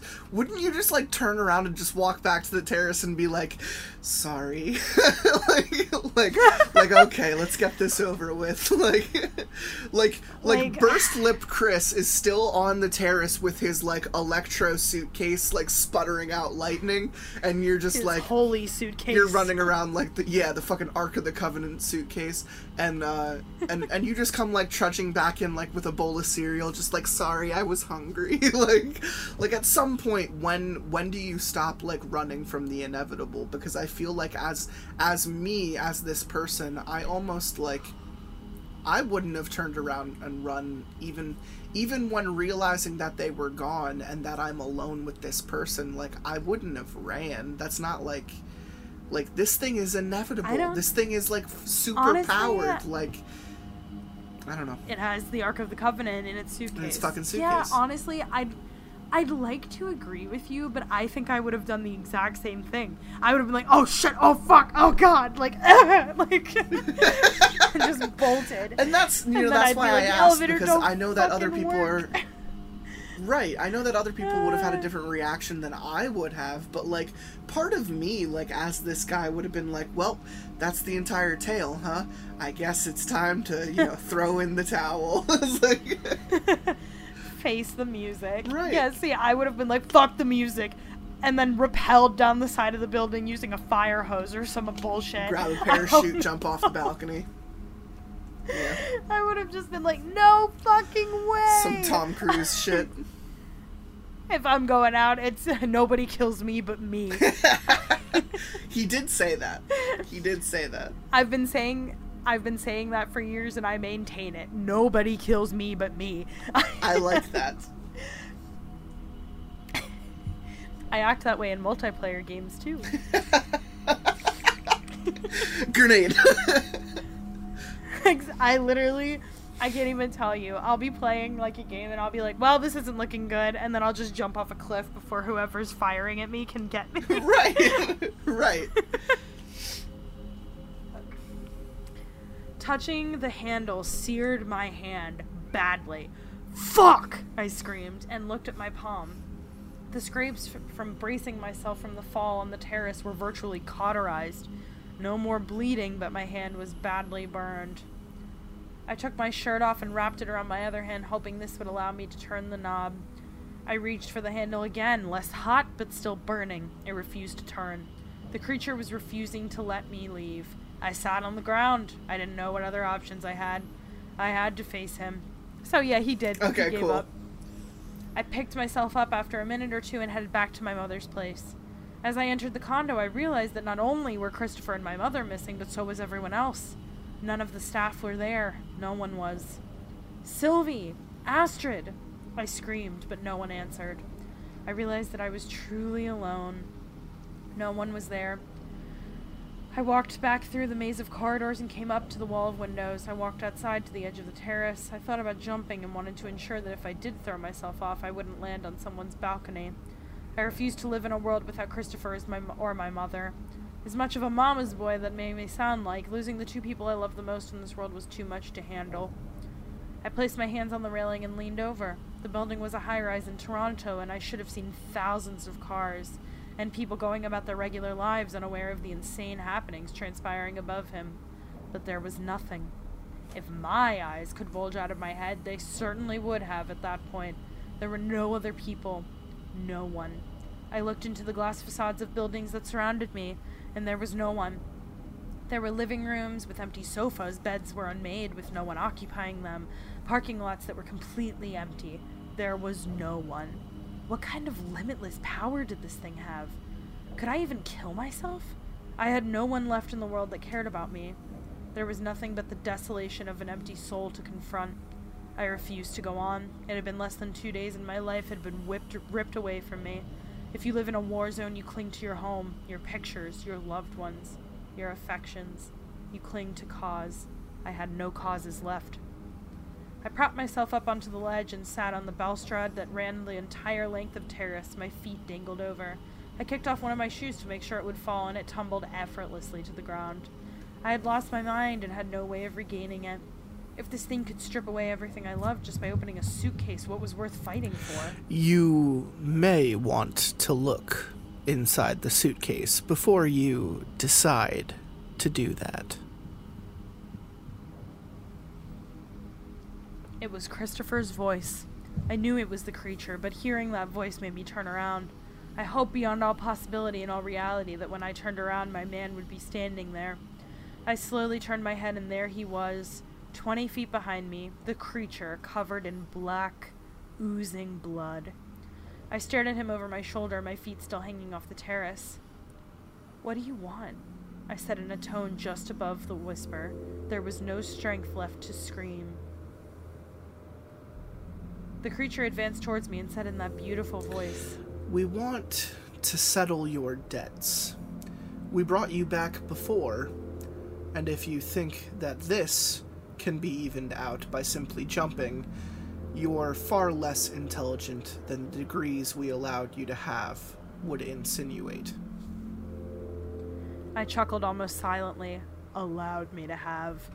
He was right. Everything I had earned and everything that I had accomplished and even everything I had failed at was simply at the behest of this creature and his kind. What are you? How can you do this? Are you a devil? The creature quietly chuckled and advanced even closer to me. I wasn't filled with dread anymore, just an overwhelming sense of resignation. The creature spoke. "We are what you humans refer to as fate. We are the hand that guides. We are the power that makes it be. Your world and ours overlap one another like water on a pane of glass. You see right through us, and when the time is right, just when the time is right, we even out the score. We are charged by the universe with the ultimate responsibility of ensuring that an equality is struck, that no man, woman, beast is endowed with the ability to achieve more than they are capable of. When you see a father rip off a door to save his child from a burning vehicle, we have allowed that to occur. And in the same vein, when an infant dies from cancer, we are the ones that take that life. When you walk across that stage holding that Nobel Prize, we are the ones that have allowed your research to succeed. And in the same vein, when a nuclear missile strikes a city and wipes thousands off the face of the earth in a blink of an eye, we are the force that allows the trigger to activate." I had so many questions. I swung around and sat facing the condo, feet now hanging safely over the terrace floor. Who is we? The creature smiled Chris's smile, but without the lips that I so longed to feel again. "There are many of us. However, we operate as one. We do not see the need for division, since efficiency is our tool of choice. We tend to appear in a pleasing form, your father to your mother, your Christopher to you, Dr. Megan to your Christopher. Our only tell is that when we leave our world and enter yours, our intentions are laid bare." I was on the verge of understanding. What do you mean your intentions are laid bare? Is it the smell? The creature continued. "Yes, it is the smell. What you smell is not rotting flesh, though it may appear as such when tested by your human science. We have no need for flesh, but the stench of rotting possibilities. The smell of overwhelming poverty that your parents should have been subjected to, the acrid odor of a life wasted consuming drugs, and the overpowering fragrance of every failure you had ever encountered and undertaken. Christopher smells your death. You smell your wasted life. Your mother smells poverty. The woman at the hotel, I presumed he was referring to the clerk, smells the stench of an affair she wished she never had. Anthony smells the stench of a hidden run that was never reported. Whoa, Anthony. The child at Tim Hortons wasn't repelled by the creature's smell because she was too young to know the stench of failure, the pungent scent of unfair advantage. She instead focused on his grotesque lip. It was making sense. Then why does your lip bleed? It was the only thing about the creature's physical appearance that remained a mystery. Because we pay a price too. Nothing in existence goes unchecked. And until we remove the imbalances that we are charged to rectify, until we collect all debts, until we ensure payment of all our dues, we suffer the consequences of inequality as well. We rot and fester until the ledger is made balanced, until a fine, delicate, even measured is struck. Why can't you write like us? I had to know. We do not write. We manipulate the fabric of your world to generate the notes and the messages that we send. It allows us to remind you of the evenness, of the urge to rectify without having to visit you. Everyone owes a debt, not only you. I couldn't help but lock eyes with him through this entire period. He was explaining himself, and apparently all I needed to do was ask. A physicist's worst nightmare is not asking a question when it is required, and I had confronted that fear head-on. But you, or your kind, or whatever the right phrase would be, made the deal with my father, and you made the deal with Christopher for my life. How can you claim to be some great force that brings equality when you yourselves brought about the imbalance in the first place? This was the first time that I had spoken to it with anger. Never overestimate your worth, even if you are tempted by fate. Never take a deal without understanding that you do not deserve an advantage, and not just you, everyone. The creature rattled this off as if he had been asked it many times before. So how do I even the balance? How do I equate the ledger, I asked, no longer filled with fear, but an all-consuming need to bring finality to the situation. Everything you have must be ours. Everything you own must be given back. The creature said in Christopher's calm, soothing voice. Do I die? I asked in an almost childlike fashion. Do you wish to even the score? The creature asked. Do you often ask? I retorted. Do you wish to repay your debts? Do you wish to even the score?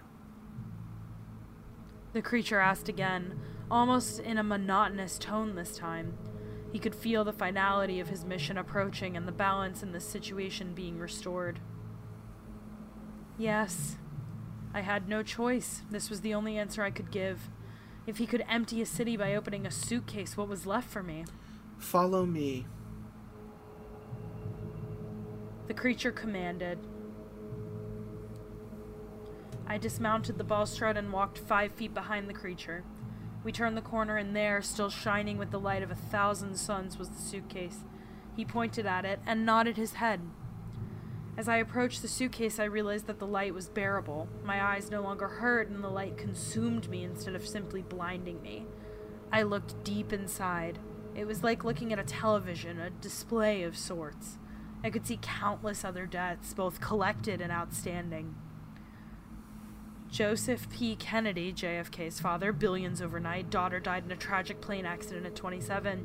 A woman who resembled Mrs. Thompson Fitch, endless wealth, won in divorce even though she was unfaithful, cancer by 65, terminal. A bumbling fool of a man who looked like a young version of my father watching a stock ticker bring him closer to unimaginable wealth. Anthony, crying in the car after mowing down a 9-year-old while on vacation in Italy, and a million others. What is this? I asked, absolutely fascinated and mortified. It's what allows us to even the score. You give yourself to us by entering it, and we remove the debt. He calmly said, I have to get into it? There was no longer strength to be surprised or be distraught. If I had to give my life, give everything that I love and everything that I hold dear in order for this debt to be removed, for the world to reach a balance, and for my Christopher to go about living his life even without me, it was what needed to happen. I would no longer have peace in my life. I would no longer have my life if I failed to comply. I set one foot inside and fell through. Cigarettes and old paper. That was the only thing I smelled. My vision was blurry, but slowly cleared. I was sitting at my desk in my office at the university. I looked around and everything seemed normal. I shot up out of my chair and backed up against the wall. I felt my face, my arms, my legs, my dick, everything. I touched myself everywhere I could. Especially my dick. Was that it? Especially my dick. All I needed to do was step foot inside of a suitcase and this debt was evened out? Or maybe I had died and this is what the other side of existence felt like.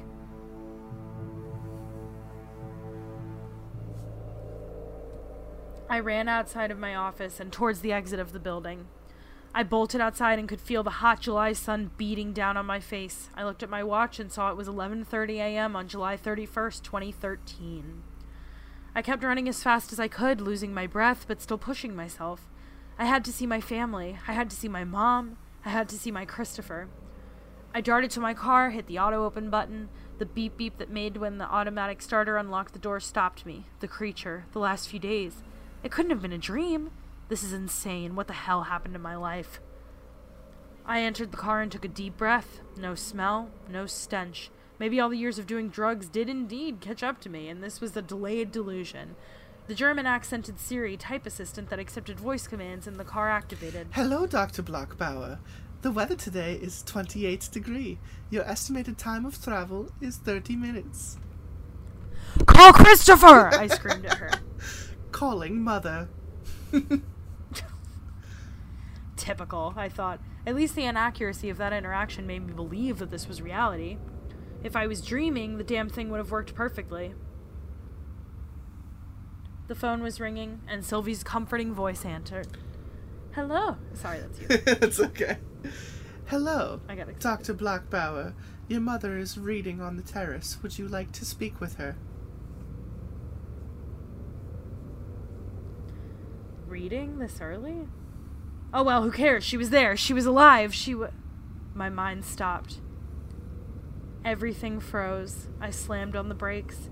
Luckily, no one was behind me or I could have caused a serious accident. Sylvie, what did you call me? I asked. Dr. Blockbauer. I'm sorry. Would you prefer Peter? She innocently responded. My wedding ring was gone.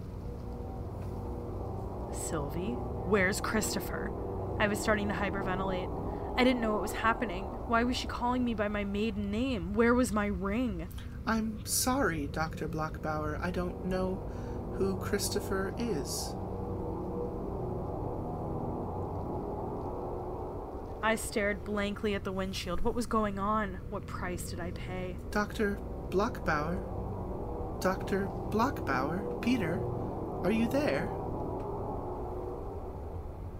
Sylvie repeated the question, but I didn't answer. I hung up the phone by clicking on the button on the steering wheel and floored the accelerator. 204 kilometers per hour appeared on the digital readout as I tore down the highway to the house that we shared. I finally slowed down at Yonge Street and exited the highway. The light was red at the end of the ramp and I hit the voice-activated assistant button again.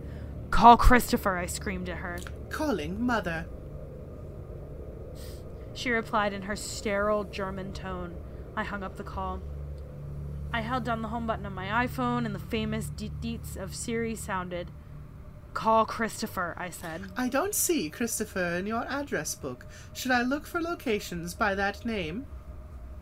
Was the only thing that she said. The light turned green. I tore through the streets of Toronto, laws be damned, and turned onto my street. I had to swerve to miss the 12-year-old blonde on her bicycle. As my house drew near, I could see the garage door was opening. Christopher must be home. This relieved me. I turned a hard right into the driveway and froze. There in the middle of my garage was the suitcase, tattered, worn, but no smell. I didn't smell the creature. Nothing. I ran into the house. It was different. The decor was the same, but the pictures on the wall featured me and my friends doing things I didn't remember at all. Me with Sonia at a fashion show, myself with Bing running the Boston Marathon, Samantha and I having lunch in Paris, but that was it. No pictures of Christopher and I. Nothing. I started to pant, to gasp. I was losing my mind. No, not again, please, not again. I didn't want to go through this again. I thought that it was finished. I ran into the garage and the suitcase was gone. I ran back into the house unbelievably hoping to see the creature to ask what was going on, but nothing. I ran up to the bedroom we had shared. Only my clothing was in the closet. Nothing of Christopher's was there. He wasn't there. Christopher hadn't been there. Ever. Where both our degrees hung, only hung my string of degrees set in the middle instead of at the top of the wall. No room for his. I ran into the living room and pulled what should have been our wedding album off the shelf. Inside, instead of the cream-colored leather font, it was red plastic. The Seychelles, the potential adoption, the trips to Venice, the love, the fucking love. What did I do? I flipped open the album again, just pictures of me, my friends, pictures of me and men I didn't recognize, pictures of me kissing the occasional man, and more pictures of my friends. Nothing of Christopher. I flipped to the last page, only one word. I dropped the album to the ground and collapsed, weeping. Collected. And that's it. Wow, that goes to show that that was sad. What? I was about to say, I don't feel scared anymore, but I do feel depressed. You're sad. Yeah, no, that's a sad ending. That's a sad ending. That's not a scary ending. That's a saying that sometimes your life is only worth living because of the connections you make or the love that you share, you know? Like it's a very introspective ending. It's saying that when you take away your parts of yourself and what you're willing to sacrifice, you know, what else do you have left? And, you know, that immediately falls onto the people you love and the people you care about. Exactly. And I know that's tough. I know, like, for me, that's exactly why I am alive. Like, I 100% believe that I'm alive because of my connections with other people. We are on the same frequency when it comes to that shit. Yeah. Quite literally, I owe my life to 2 or 3 other people. It's unfortunate, but, like, I don't even know. Part of me is, like, if this were to happen to me and I'd wake up without that person in my life, I personally don't even know if I'd want to continue living that life without that person, you know? Same. Like, I was about to say, I feel like he's gonna, like, end it all. Like, I just don't. I know for me, like, there's a couple of people that if they were missing from my life, and especially if I knew they were missing, that's the worst part. God. That's the worst part. Is it's not that he was just given his life back. It's kind of, it's fucked up. Like, the Twilight Zone twist of this story is unfair because fate. Yeah. Because if fate removed someone from your life, then you shouldn't remember they were there. You know, like, that's haunting.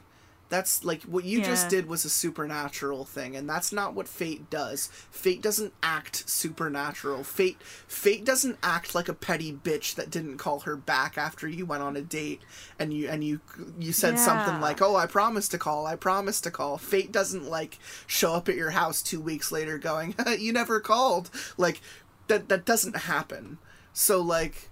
No. So for him to take Chris and then be like, but you still remember Chris is just super fucking douchey, in my opinion. Yeah, it kind of feels like a dick move. Because it's like, I guess because I guess the way that what I'm getting from this is that the way that fate measures value is by importance to the person, right? So the dad only cared about money. And they gave him the money, but then when it came to pass, he cared more about his son. They were coming to take his son. The son. Right. Exactly, because that would pay it back, right? But also, like, by their logic, I don't think it works. Because, like Peter himself said that Chris was worth more to him than literally anything in the world. So theoretically, they're taking back more than they lent. You know what I mean? But you have to think about the literal things that Peter did with his life once he was brought back from the drug overdose. Like, he went on to clean himself up, get a Nobel Prize, become, like, a world-renowned physicist. Like, I don't know. Like, it's subjective. Like, worth is subjective, in my opinion. Like, I don't care if you're fucking Einstein and you change the world with quantum mechanics and people go on to, like, give you stickers and tell you how important you are. That does not make you more important to me over someone that I've known my entire life and loved. You know? Like, exactly. The way that they are looking at fate is it's a very, like... It's kind of cut and dry. It's very objective. In a weird way. It's objective. It's black and white. It's saying that, like, like, let's go through the contract. Like, you were on the right page with that. Like, the dad wagered his son to have a good life, and then he had a good life, but then the dad died, so the son was never able to be taken from the dad while the dad was alive. So they said, okay, whatever, you know, we'll introduce ourselves to the mother, and we'll get the same thing out of that, and it'll be, you know, we'll double down on this kid being worth their fortune. You know, and that falls back on the whole, like, argument of, like, is a life worth money? You know, like, I don't even want to get into that. And I mean, even so, though, it's like, I still feel like they're kind of, well, I guess then if you're really going to go a very literal route with it, I mean, most debt is collected with interest, so I guess it makes sense that they would take something more important. Exactly, because I think, like, when you really get into it, I think the meat of this comes down to what Chris did. I think it comes down to... you have a dead body in front of you. A nurse walks in and pretty much says, we can bring him back. But, you know, like... at some point, like, you know, because you're the one asking, like, this is gonna come back on you. And, like... and, like, he didn't understand that, and essentially he traded his life in that moment. So, like, when Peter came back... that's my other question. Like, is he just gone? Is Chris erased from existence? Or is he simply out of Peter's life? That's what I'm also not sure about that. I don't think he's dead. Like, I don't think he's dead because they didn't I don't think he's dead either. Like, it's not like he didn't exist. I think it's purely the fact that they took him out of Peter's life simply because of the arrangement. Like, it's Peter's life that came back, but at the loss of Chris's involvement in it. And I think that's all the more sadder. Right? Like now, at that time where where Peter realizes that Chris isn't there, maybe if you were to look him up, he'd realize that, like, Chris died in an accident, you know, 7 years prior or something like that. That's true. That I could see being, like, the end to the argument, you know, the life for a life type of thing. But I do think, like, this story kind of it kind of lowballs you with how it explains its own logic. It doesn't ever back you into one single corner. It kind of leaves everything up to interpretation.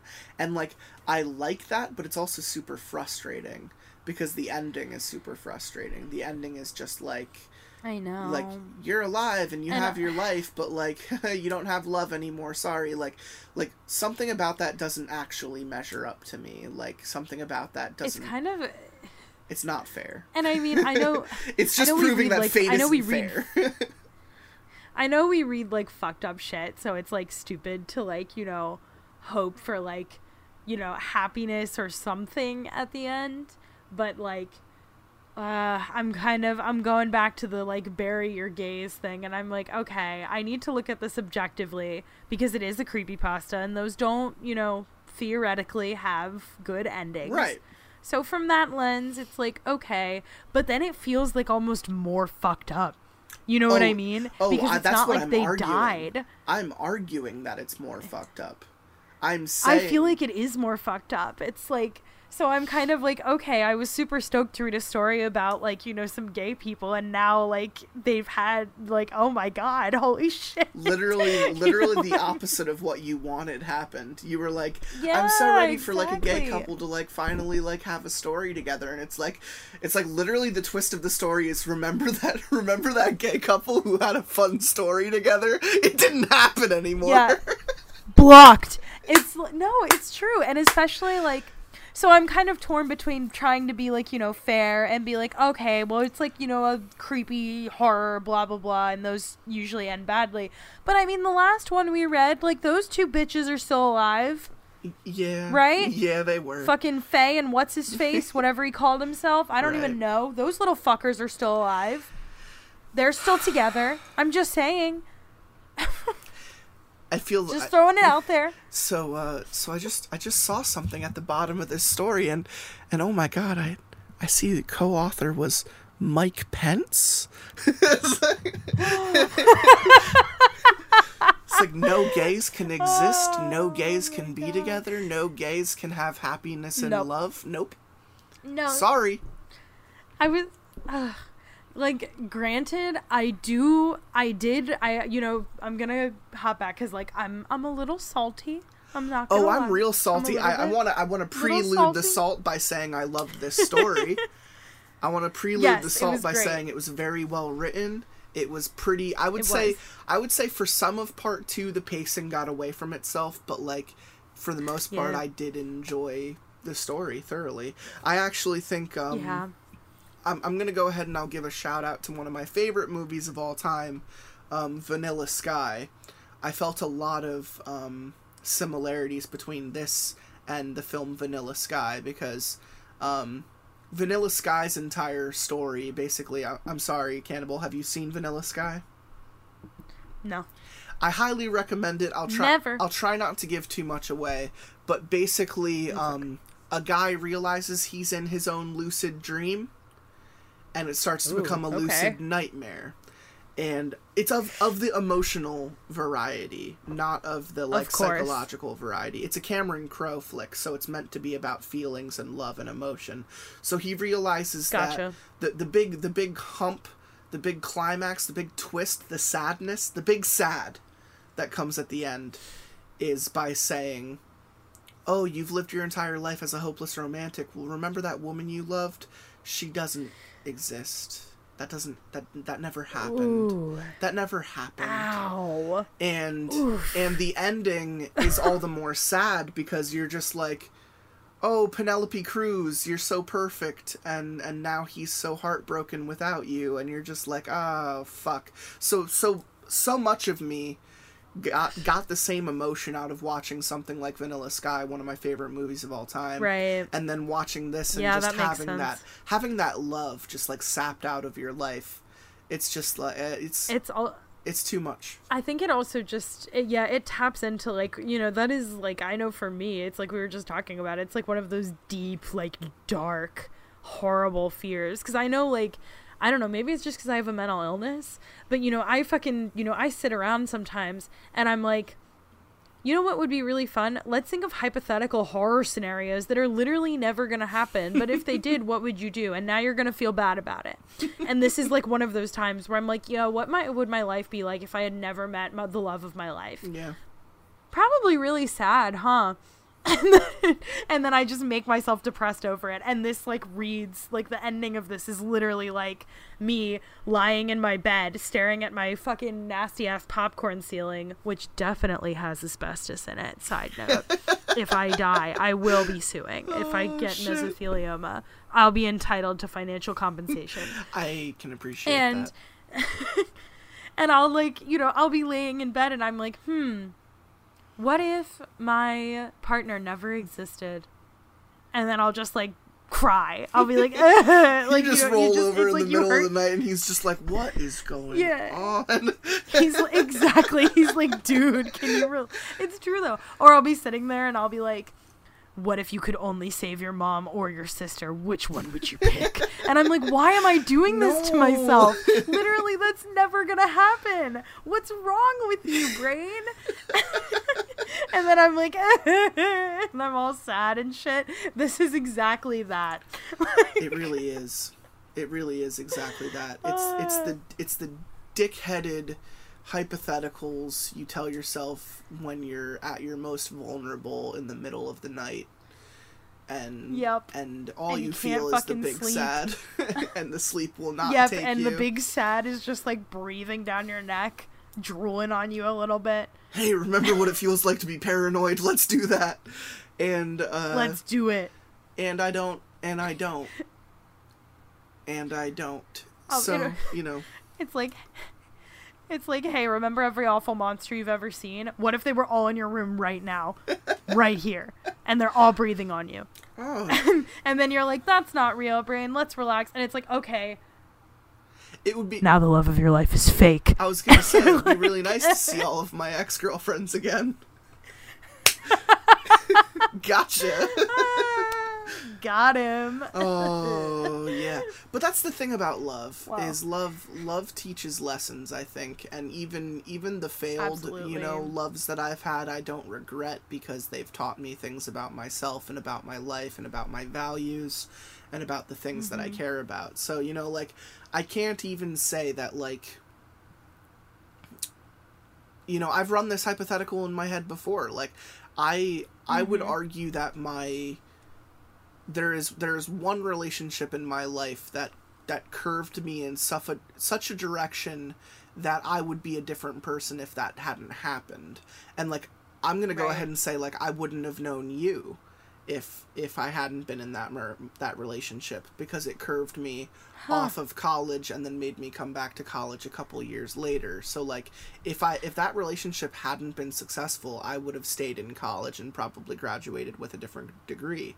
So fate is just it's a very interesting thing, and it's just like, well, I can assume, he's picking up all these photo albums, he's looking at all the things on his wall, and he's now measuring his life, what it has been without Chris, and all he's doing is thinking about Chris, and he's trying to measure up both of those, and, like, it doesn't sound like his life had changed much.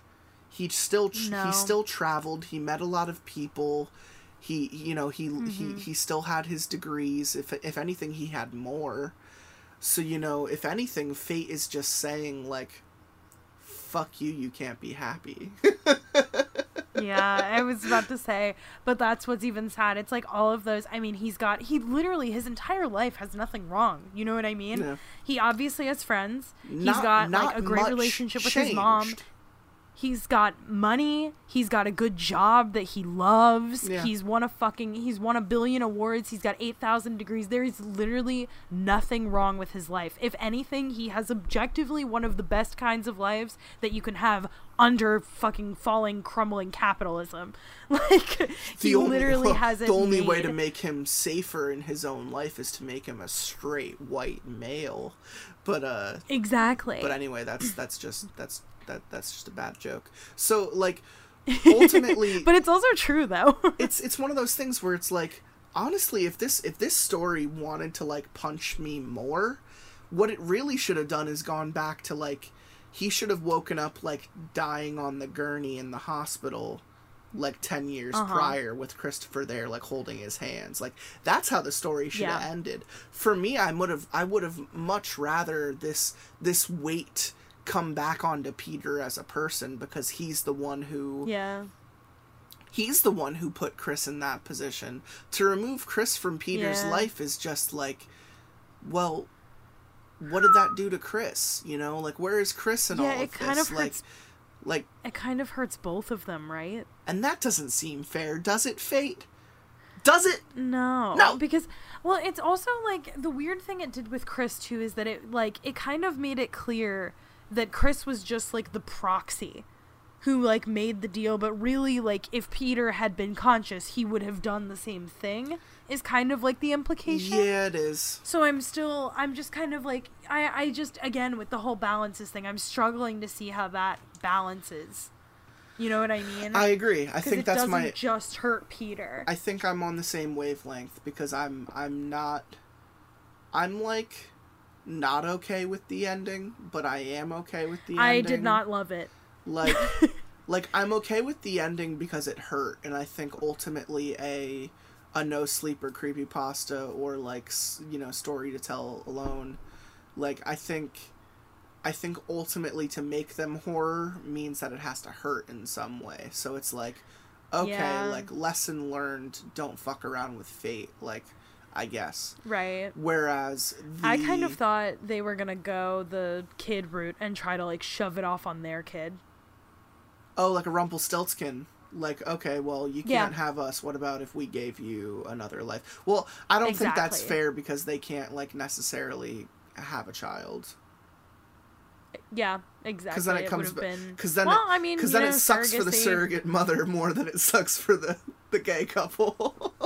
Anyway, it's true. I think, like, ultimately it's like, it falls back on the, I don't know, the right brain hopeless romantic side where it's just like, it's like, listen, you know, your life was yours to live, but you know, like, you know, if you still want to be living, then we're gonna have to take away what's most important to you. Sorry. And it's like, I don't know. No. It's just big old dick punch. Quite literally. Yeah, it really is. It punched my heart in the dick. Quite literally, big old dick punch. Big old dick punch the story. It really did. But I still liked it. It did. It punched me in the dick. I did. I liked it. I think the end the end would sting for me anyway because it really does, like, hit me in one of those places where it does hurt the most. Yeah. So I can kind of, like, recognize that. I'm also, I don't know. It's hard for me because on one hand, I'm always like, fuck me, I'm so tired of seeing sad gays. Like, I'm already a sad gay. I don't need to see more. I already know what that's like. Yeah. You know what I mean? But then, of course, I also, like you said, I need to I do recognize that this is, you know, a fucking no sleep. Like, it's the whole point of it is that it's supposed to ruin your life. You know what I mean? So I'm definitely going to have to grapple with that on my own before I can, I don't think I'm ever going to come to a conclusion, honestly. I think I'm just going to be like, I hate it. But it's justified, but I hate it. I think it's trying to give us the message our parents give us, like, every day since we were born. Like, life isn't fair. Like, fate isn't fair. Like, he almost kind of says it as much in his dialogue, like, hey, you know, we stop a car from hitting a kid, but we're the same people who have to drop a bomb on a city and kill millions of people. Like, he's kind of telling you right then and there, like, what he does is not clean. Like, what he does not make a measurable amount of sense. Like, it's just what is dictated, you know? Like, ultimately life isn't fair. And that's kind of just the message I'm getting. Like, sorry, you know, but you're still alive. You still got your life. But, like, man, you don't got that big L. But at what cost? You don't have the big L. Lesbians. Oof. So we lesbians with you. we read a story here today, and I'm also gonna grapple with it for a while. I'd be interested to have you back sooner rather than later to see how you've been thinking about it. Just to be like, yeah, no, I still don't like that at all. Yeah, I was about to say, you know me too well, because I'm going to come back in, like, you know, however long, whether it's 2 weeks, a month, whatever, and I'll be like, yeah, no, I still hate it. That wasn't my husband who slept next to me last night. No, it definitely wasn't, because I don't remember who my husband was anymore. He never existed. It wasn't my husband who slept next to me last night, because I don't have a fucking husband. I'm going to die alone. Have an excellent evening. Getting to see you, like, leaning on your microphone with, like, anger in your eyes it was everything worth hearing that. So this... When do I not have anger in my eyes? It's very... It's very true. So this episode 176 here with Cannibal Siren. We read a fun no-sleep story that, I don't know, like... Could this have gone in a million other directions? Absolutely. Did it go in the direction it did? Absolutely. Am I like... Whether we liked it or not. Am I mad? No. I'm a little mad. I'm not gonna lie. I'm a little mad. I'm a little mad. But at the same time, you know, the story did what it did, and it got us to feel. It got us to feel, and that's why we are felt. So, yep. And it punched our hearts in the dick. That's the one. So hopefully next time we'll have Cannibal Siren back for a story that doesn't punch our hearts in the dick. Yeah, I think I just want some good old fashioned, like, that bitch is dead. Oh shit, she was just in my car. Like, dude, where's my car? Except it's a ghost. Right. Except I don't know. Something stupid. I was gonna say, didn't we read that already? Anyway, this Weekend at Bernie's. I think if there's one thing that I'm gonna end the episode on to take away from this is something that you said earlier and something that I've lived with my entire life, which is no one dictates my life but me. When fate shows up with Nobody kills. When fate shows up with a suitcase and opens it up to show you God's light, you chuck him the bird, you light a joint, and you jump off of your fucking patio. You plummet 40 feet down into cement, because no one takes my life but me. Nobody kills me but me. That's it. Even my heart. No one takes my love, but I do. The reason I'm not in a relationship is because I ruin them for myself. Haha! Nobody loves Joke's me on but you, me either. fuckers. I love it. I wait till the day's end when the moon is high and little rise with the tide with the lust for life out. I'm as an army and we're running so hard and then we'll look across the land until we stand at the shore. I'll wait till day's end when the moon is high and little rise with the tide with the lust for life out. I'm as an army and we're running so hard and then we'll look across the land until we stand at the shore.